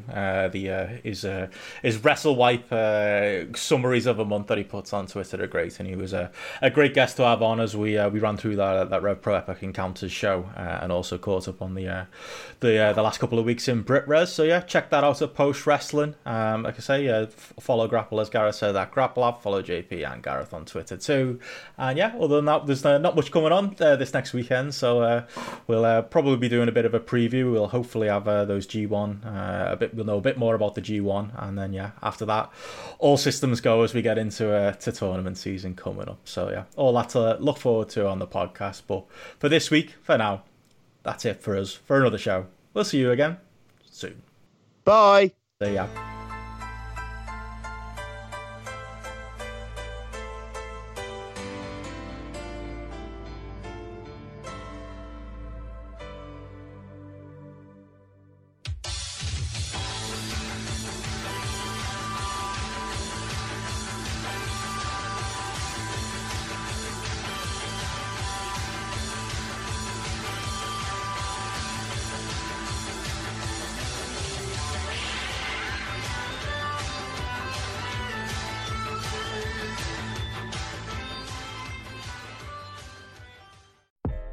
Are you ready to meet the moment?